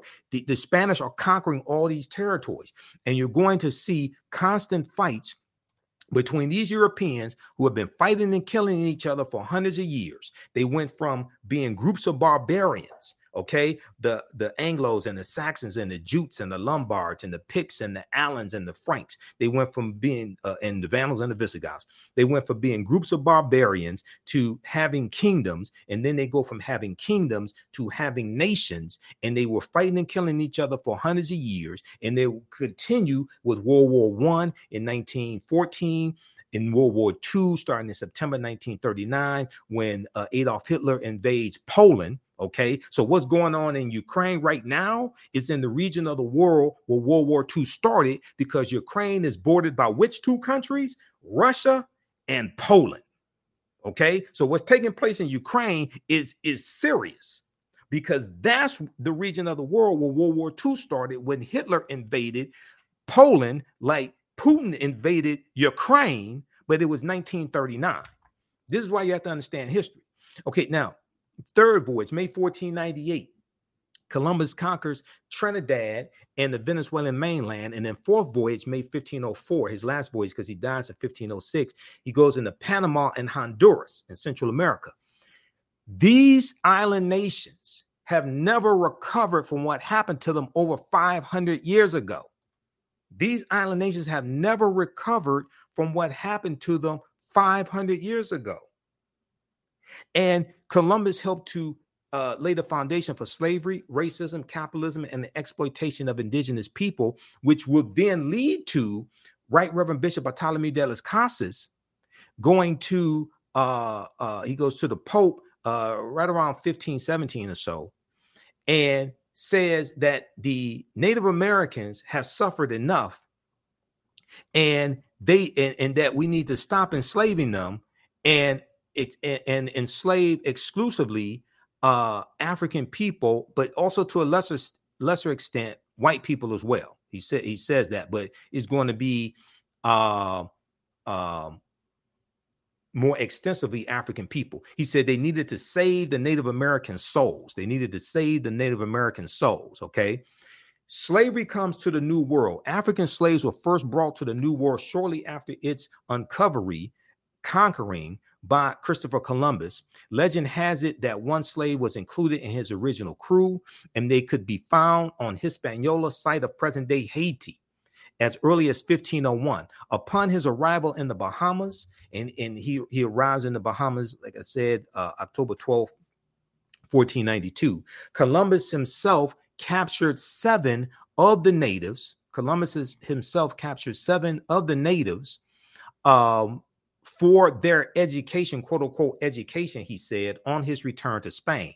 However, the slave trade proper, what's known as the slave trade proper, only began in 1518 when the first African cargo direct from Africa landed in the West Indies. So this deals with the Asiento de Negros, signed into law by King Charles V in August of 1518, which gave a license to slave trading nations and slave traders to provide Spanish colonies with African slaves. This drastically expands the transatlantic slave trade, the Asiento de Negros, August 1518, signed into law by Spanish King Charles V, sometimes called King Charles I.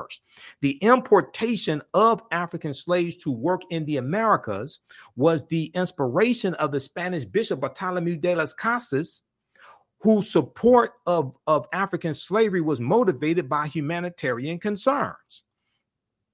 Bartholomew de las Casas argued that the enslavement of Africans and even some whites, proving that in the early period, slavery did not operate according to exclusive racial demarcations, would save the indigenous Amerindian or American Indian or Native American populations, which were not only dying out, but engaging in large scale revolts and rebellions. Okay, large scale resistance as they oppose their excessively harsh conditions. As a result, King Charles V, King of Spain, agreed to the Asiento de Negros, or slave trading licenses of 1518, which later represented the most coveted prize in European wars, as it gave to those who possessed it a monopoly in slave trafficking. Well, Bartholomew de las Casas traveled with Christopher Columbus on some of his voyages, and he kept a diary, okay? And his diary was turned into at least 2 books. I read 2 of his books when I was in college, okay? Like Tears of the Indians or Tears of the Indies, something like that. So Columbus and de las Casas are crucial to understanding the transatlantic slave trade and its expansion. So this is why we have to look at this history chronologically. Professor Kaba Hiawatha Kamene, who's one of my teachers, and you've heard many of my interviews with him over the years, he says, to understand the existence of something, you must first understand the pre-existence of existence, okay? All right, so if you like this type of information, you can register for this online course now. You can start watching it immediately, okay? And we have a lot of archive content there. This is understanding the ancient Kemet, the Moors, and the Ma'afa, understanding the transatlantic slave trade, what they didn't teach you in school. How's everybody doing today? How you all like this type of information? Give us a thumbs up, give us a heart, give us a like. Now, I got to pace myself because I got to teach a 2-hour class as soon as I finish this broadcast. See, y'all got me going. I have to pace myself. Then I have to do a 2-hour radio show tonight. Okay. So I'm going to be knocked out after my radio show is over with. We do our radio shows Sundays, 9 p.m. to 11 p.m. Eastern Standard Time. Okay. So ancient Kemet, the Moors, and the Ma'afa. Kemet, one of the original names for Egypt. This is a 12-week online course. This time around, we'll do at least 13 sessions. Okay. It's on sale $60, regularly $130, one of the best investments you ever make. And it's the gift that keeps on giving. If you want to give this as a gift to somebody, you can. You can use this registration with your family. You can use this with your children also, because I would say the content is PG-13. It's not overly graphic. I don't do a lot of cursing or anything like that. All right. And I do a PowerPoint presentation with book references, articles, video clips, excerpts of interviews I've done with some of the scholars as well. We have a bundle package. You register for both classes for only $100. So this one and the second one that I teach, Black resistance movements from the Haitian Revolution, U.S. Civil War, Civil Rights Movement, and Black Power Movement. And we do the second one on Sundays, normally 2 p.m. to 4 p.m. Eastern Standard Time. Today we have to do it at 3 p.m. because I had to do the interview with Tony Browder. And I've been talking to Tony about doing an interview with him probably like 2 years. And I said, so when I talked to him Friday when I was on Roland Martin's show, we were texting back and forth, talking about Queen Cleopatra, some other information. And I said, okay, so would you be available for me to interview this weekend? And he said, so we'll do Sunday at 1:00. I said, okay, I'll rearrange things, because I was trying to catch him before he went to South Africa a few months ago, and we weren't able to do it. So I said, I gotta go ahead and do it. Okay, now so how you all like this type of information? Give us a thumbs up, give us a heart, give us a like, follow us on our social media platforms. YouTube, Michael M. Hotep, IMHOTEP. Turn on live notifications so you know when we go live. If you want to support us, also do it through Cash App or PayPal as opposed to YouTube. YouTube takes 1/3 of whatever donations we get, and they only pay out once a month. Okay, Cash App and PayPal is immediate, so we can use that to cover expenses. $ the AHN show through Cash App, and through PayPal, paypal.me/the AHN show. Okay, now the second class that I teach, and we do this on Sundays, is Black resistance movements from the Haitian Revolution, U.S. Civil War, Civil Rights Movement, and Black Power Movement. So I put this class together in October 2021. That was the first time I taught this class. And the reason why I had to put this class together is because I had so much information that I wanted to cover as an extension of the first class to really understand this history that happened from 1800 to 1968. I didn't have enough time in understanding the transatlantic slave trade to cover this information like it should be covered. So I had to create this second class so we can go through and look in depth at this history chronologically from 1800 to 1968, 1970. Okay. So, and we see that this history puts us directly on a trajectory to where we are today. All right. Now, when we talk about the voter suppression tactics that are taking place in these former Confederate states, when we look at the political violence that's taking place as well, we see this is reminiscent of the Reconstruction era. Okay, this is reminiscent of the Reconstruction era, 1865 to 1877. Okay, so I'm going to show you two quick references here, and then we have to get out of here because I got to teach a class also, and I'm going to have to take a nap sometime today because I got to get ready for the show tonight as well. And if there are other people that you want me to interview, email me through the website, theafricanhistorynetwork.com, or email me at ahnshow@theafricanhistorynetwork.com. If the other people you want me to interview are the scholars, email me. Also, if you want to advertise with the African History Network, email us as well. Our current promotion is buy 1 month, get 1 month free. And we have the information on the homepage of our website as well. So African-American business owners, you can advertise with the African History Network. We have 3 different ad packages for you to help you as well. Email us through the website or at ahnshow@theafricanhistorynetwork.com, whether you have a brick or mortar store or a e-commerce store. Okay.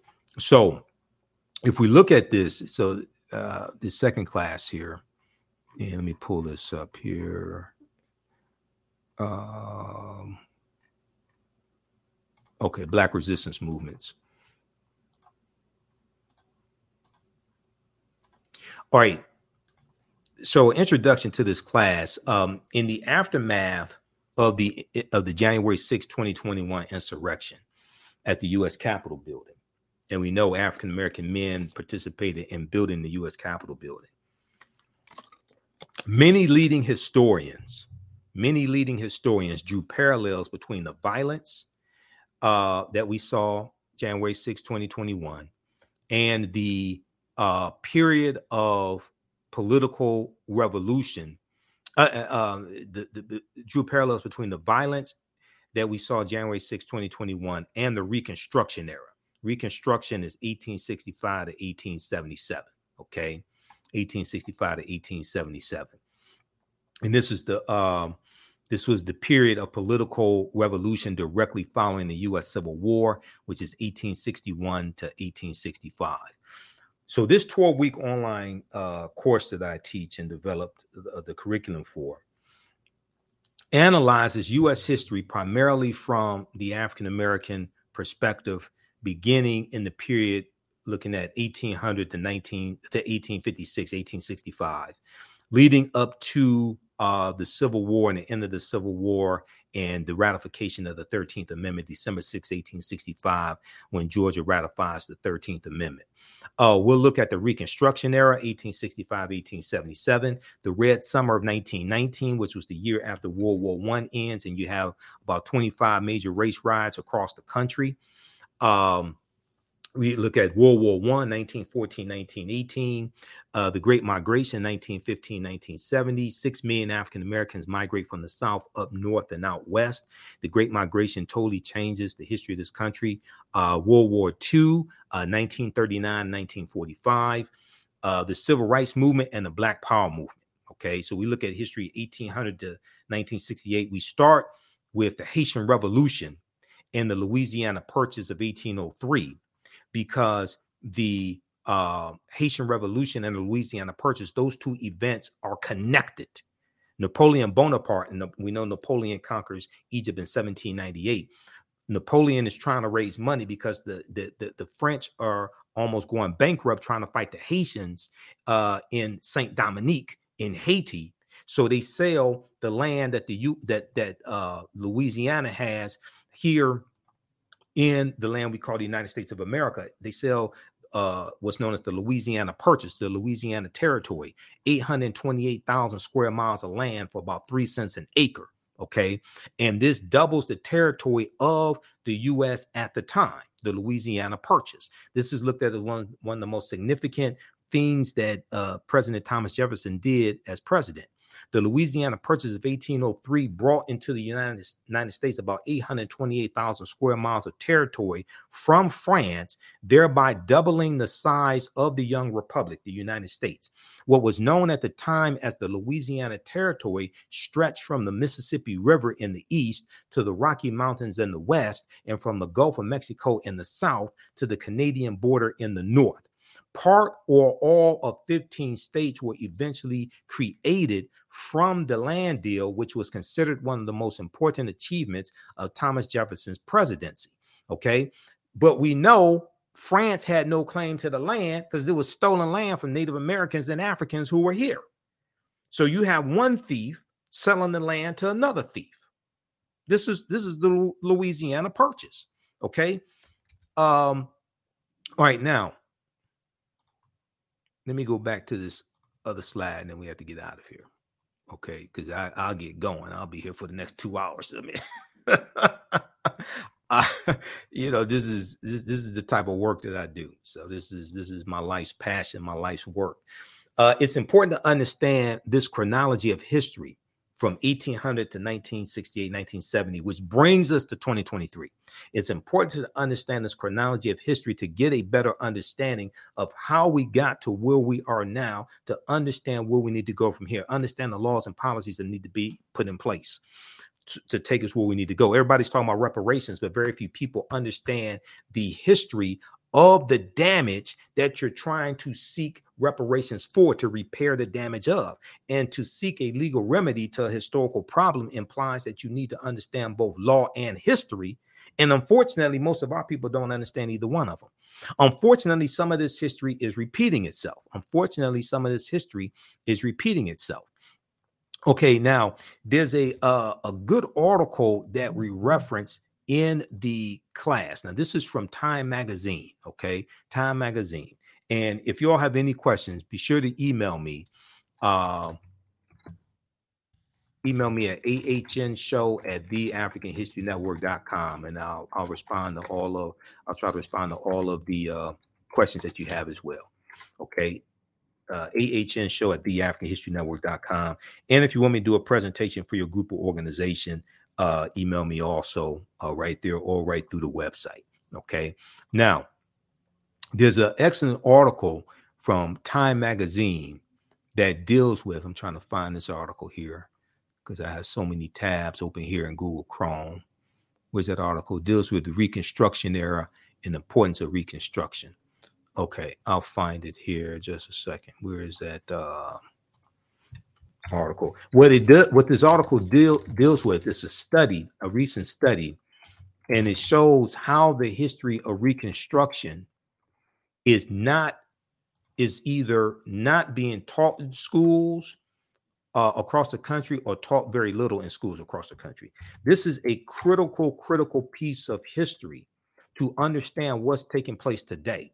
So when we seek remedies for our problems, when we seek laws and policies that are beneficial to African Americans, okay, we're oftentimes dealing with people who are ignorant of history, especially if they're Republican.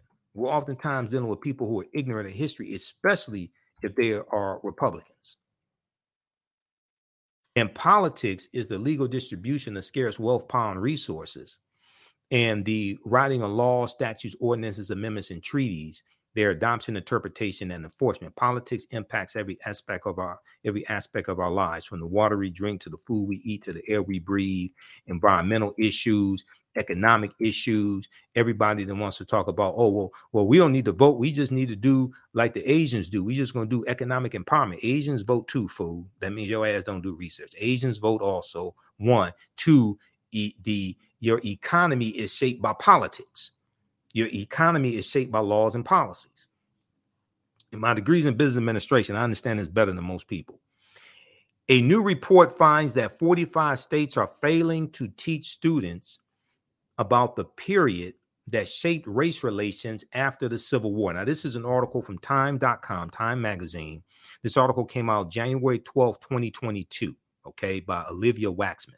Now, in the aftermath of the insurrection a year ago at the U.S. Capitol, okay, January 6, 2021, many leading historians drew parallels between the violence and the Reconstruction era. The violence and the Reconstruction era, the period of political revolution directly following the American Civil War. Eric Foner is one of the top scholars on the history of the Reconstruction era, okay? So when you study this history, you'll read about Eric Foner. Okay, let's continue. And you'll see him quoted all throughout numerous articles dealing with this history. Eric Foner said, the events we saw, referring to January 6, 2021, reminded me very much of the Reconstruction era and the overthrow of Reconstruction, the Reconstruction era and the overthrow of Reconstruction, which was often accompanied or accomplished, I should say, by violent assaults on elected officials, Now, Eric Foner is a Pulitzer Prize winning historian and author of Reconstruction, America's Unfinished Revolution 1863 to 1877. He said this in an interview with the New Yorker published a week after the January 6, 2021 insurrection. Now, scholars and historians say studying the aftermath of the Civil War, which was 1861, 1865. So they're talking about the Reconstruction era, 1865 to 1877. Studying the aftermath of the Civil War can help put in context many of the most seminal events in the U.S. in recent years, from the brutal murder of George Floyd by police May 25th, 2020 in Minneapolis, Minnesota, to the voter suppression laws enacted after African-American voters played a big role in helping Joe Biden and Kamala Harris be elected president and vice president in 2020. Okay, now, but despite the timeliness of the era in today's climate, many students in American schools will not get a full education on Reconstruction until they go to college, but most of them are not going to go to college. And your understanding of history is directly related to your understanding of politics. Your understanding of politics is directly related to your understanding of history. Now, in social studies standards for 45 out of 50 states and the District of Columbia, discussion of Reconstruction is either partial or non-existent. Discussion of Reconstruction is either partial or non-existent, according to historians who reviewed how the period is discussed in K through 12, kindergarten through 12th grade social studies standards for public schools nationwide. In a report produced by the education nonprofit organization, the Zen Education Project, the study's authors say they are concerned that American children will grow up to be uninformed about a critical period of U.S. history that helps explain why full racial equality remains unfulfilled today. So when you have people in political power who vote against policies that are beneficial to African Americans, whether it's the George Floyd Justice and Policing Act, whether it's the John Lewis Voting Rights Act, whether it's Domestic Terrorism Prevention Act, whether it's voting against the Crown Act, etc. You're dealing with people who are ignorant of history. And they have to be voted out of office. It's dangerous to have people ignorant of history in political power voting on policies that impact our lives. We're not even talking about reparations because they're ignorant of that too. This is why no Republicans support reparations. I'm neither Democrat nor Republican, but I sure as hell ain't stupid. I study politics. That's why you see me on Roland Martin Unfiltered. I'm a political commentator. I'm not just a historian. I'm a political commentator. No Republicans support reparations, not even the black ones. Representative Byron Donalds out of Florida, Burgess Owens out of Utah, John James out of Detroit, the Detroit area, Senator Tim Scott out of South Carolina, where the Civil War started. Senator Tim Scott is the one that blocked the George Floyd Justice and Policing Act in the negotiations between Senator Cory Booker, then Representative Karen Bass, Democrats, and Senator Tim Scott. He's the one that blocked the George Floyd Justice and Policing Act in the Senate. So it's not just understanding what elected officials can do for us. It's also understanding how to block and stop what they're trying to do to us, and understanding that you have to vote these people out of office. This is why we have to stop telling African Americans to exercise their right to vote. If you want to vote, if you want to exercise, you go to the gym and work out. You don't vote for exercise. You vote for power. Politics is the legal distribution of scarce wealth, power, and resources. Power and the writing of laws, statutes, ordinances, amendments, and treaties, their adoption, interpretation, and enforcement. You vote for power. You vote for power to get laws and policies put in place that are beneficial to you, your family, your community, your people. What's good for African Americans, generally speaking, is good for America. Okay? We have to stop telling our people to vote for exercise. You vote for power. When your goal changes, then the strategy that has to be put in place to achieve the goal will change. And then you get the desired result. As long as people think they're just voting for exercise, you can vote for anybody for exercise. You're not voting for Fannie Lou Hamer or Dr. King. Yes, we stand on their shoulders. Yes, we need to understand their history. Absolutely. But you're voting for today and the future. We need to understand the past. But you ain't going to casting a vote for Fannie Lou Hamer. You can write in anybody's name for that. Mickey Mouse, Donald Duck, Doc McStuffins, anybody. You can write in anybody's name. But see, when you vote with purpose to understand power acquisition and the utilization of power, then you realize that if you are just voting for exercise, you can be putting somebody into elected office who is working to dismantle the legacy and the work of Dr. King and Fannie Lou Hamer and John Lewis and Hosea Williams and Septima Clark, okay, and Rosa Parks, when you just voting for exercise, but not for power acquisition.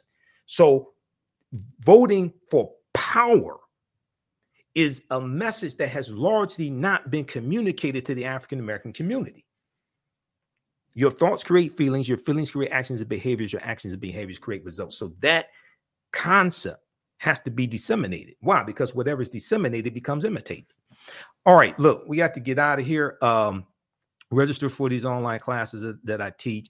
We have the bundle pack. You can get both classes also for $100. That's a $300 value. The classes are discounted right now for a limited time only. Hopefully you learned a lot today. Hopefully you like this type of information. And we'll see you in class. I'm going to post the link here again as well. We're doing the class today, 3 p.m. Eastern Standard Time. Black resistance movements from the Haitian Revolution, U.S. Civil War, Civil Rights Movement, and Black Power Movement, 1800 to 1968. So you can register for that class. Join us in class right now also. Okay. And I'll be on live Sunday, 9 p.m., 11 p.m. Eastern Standard Time, the African History Network show. You can join us here on our social media platforms. The African History Network on Facebook and Michael M. Hotep on YouTube. And we'll talk about the Cleopatra controversy tonight. We'll deal with some of the history of Cleopatra. I talked about, if you saw Roland Martin Unfiltered on Friday, April 21st, I talked about Cleopatra there and some of her history. So we'll get into that discussion. And there's some other information that we'll get into as well. Okay. You can support us, $ the AHN show through Cash App and through PayPal, paypal.me/the AHN show. Remember, right now, let's correct wrong behaviors. Not over till we win. Wakanda forever. And we'll talk to you next time. Peace.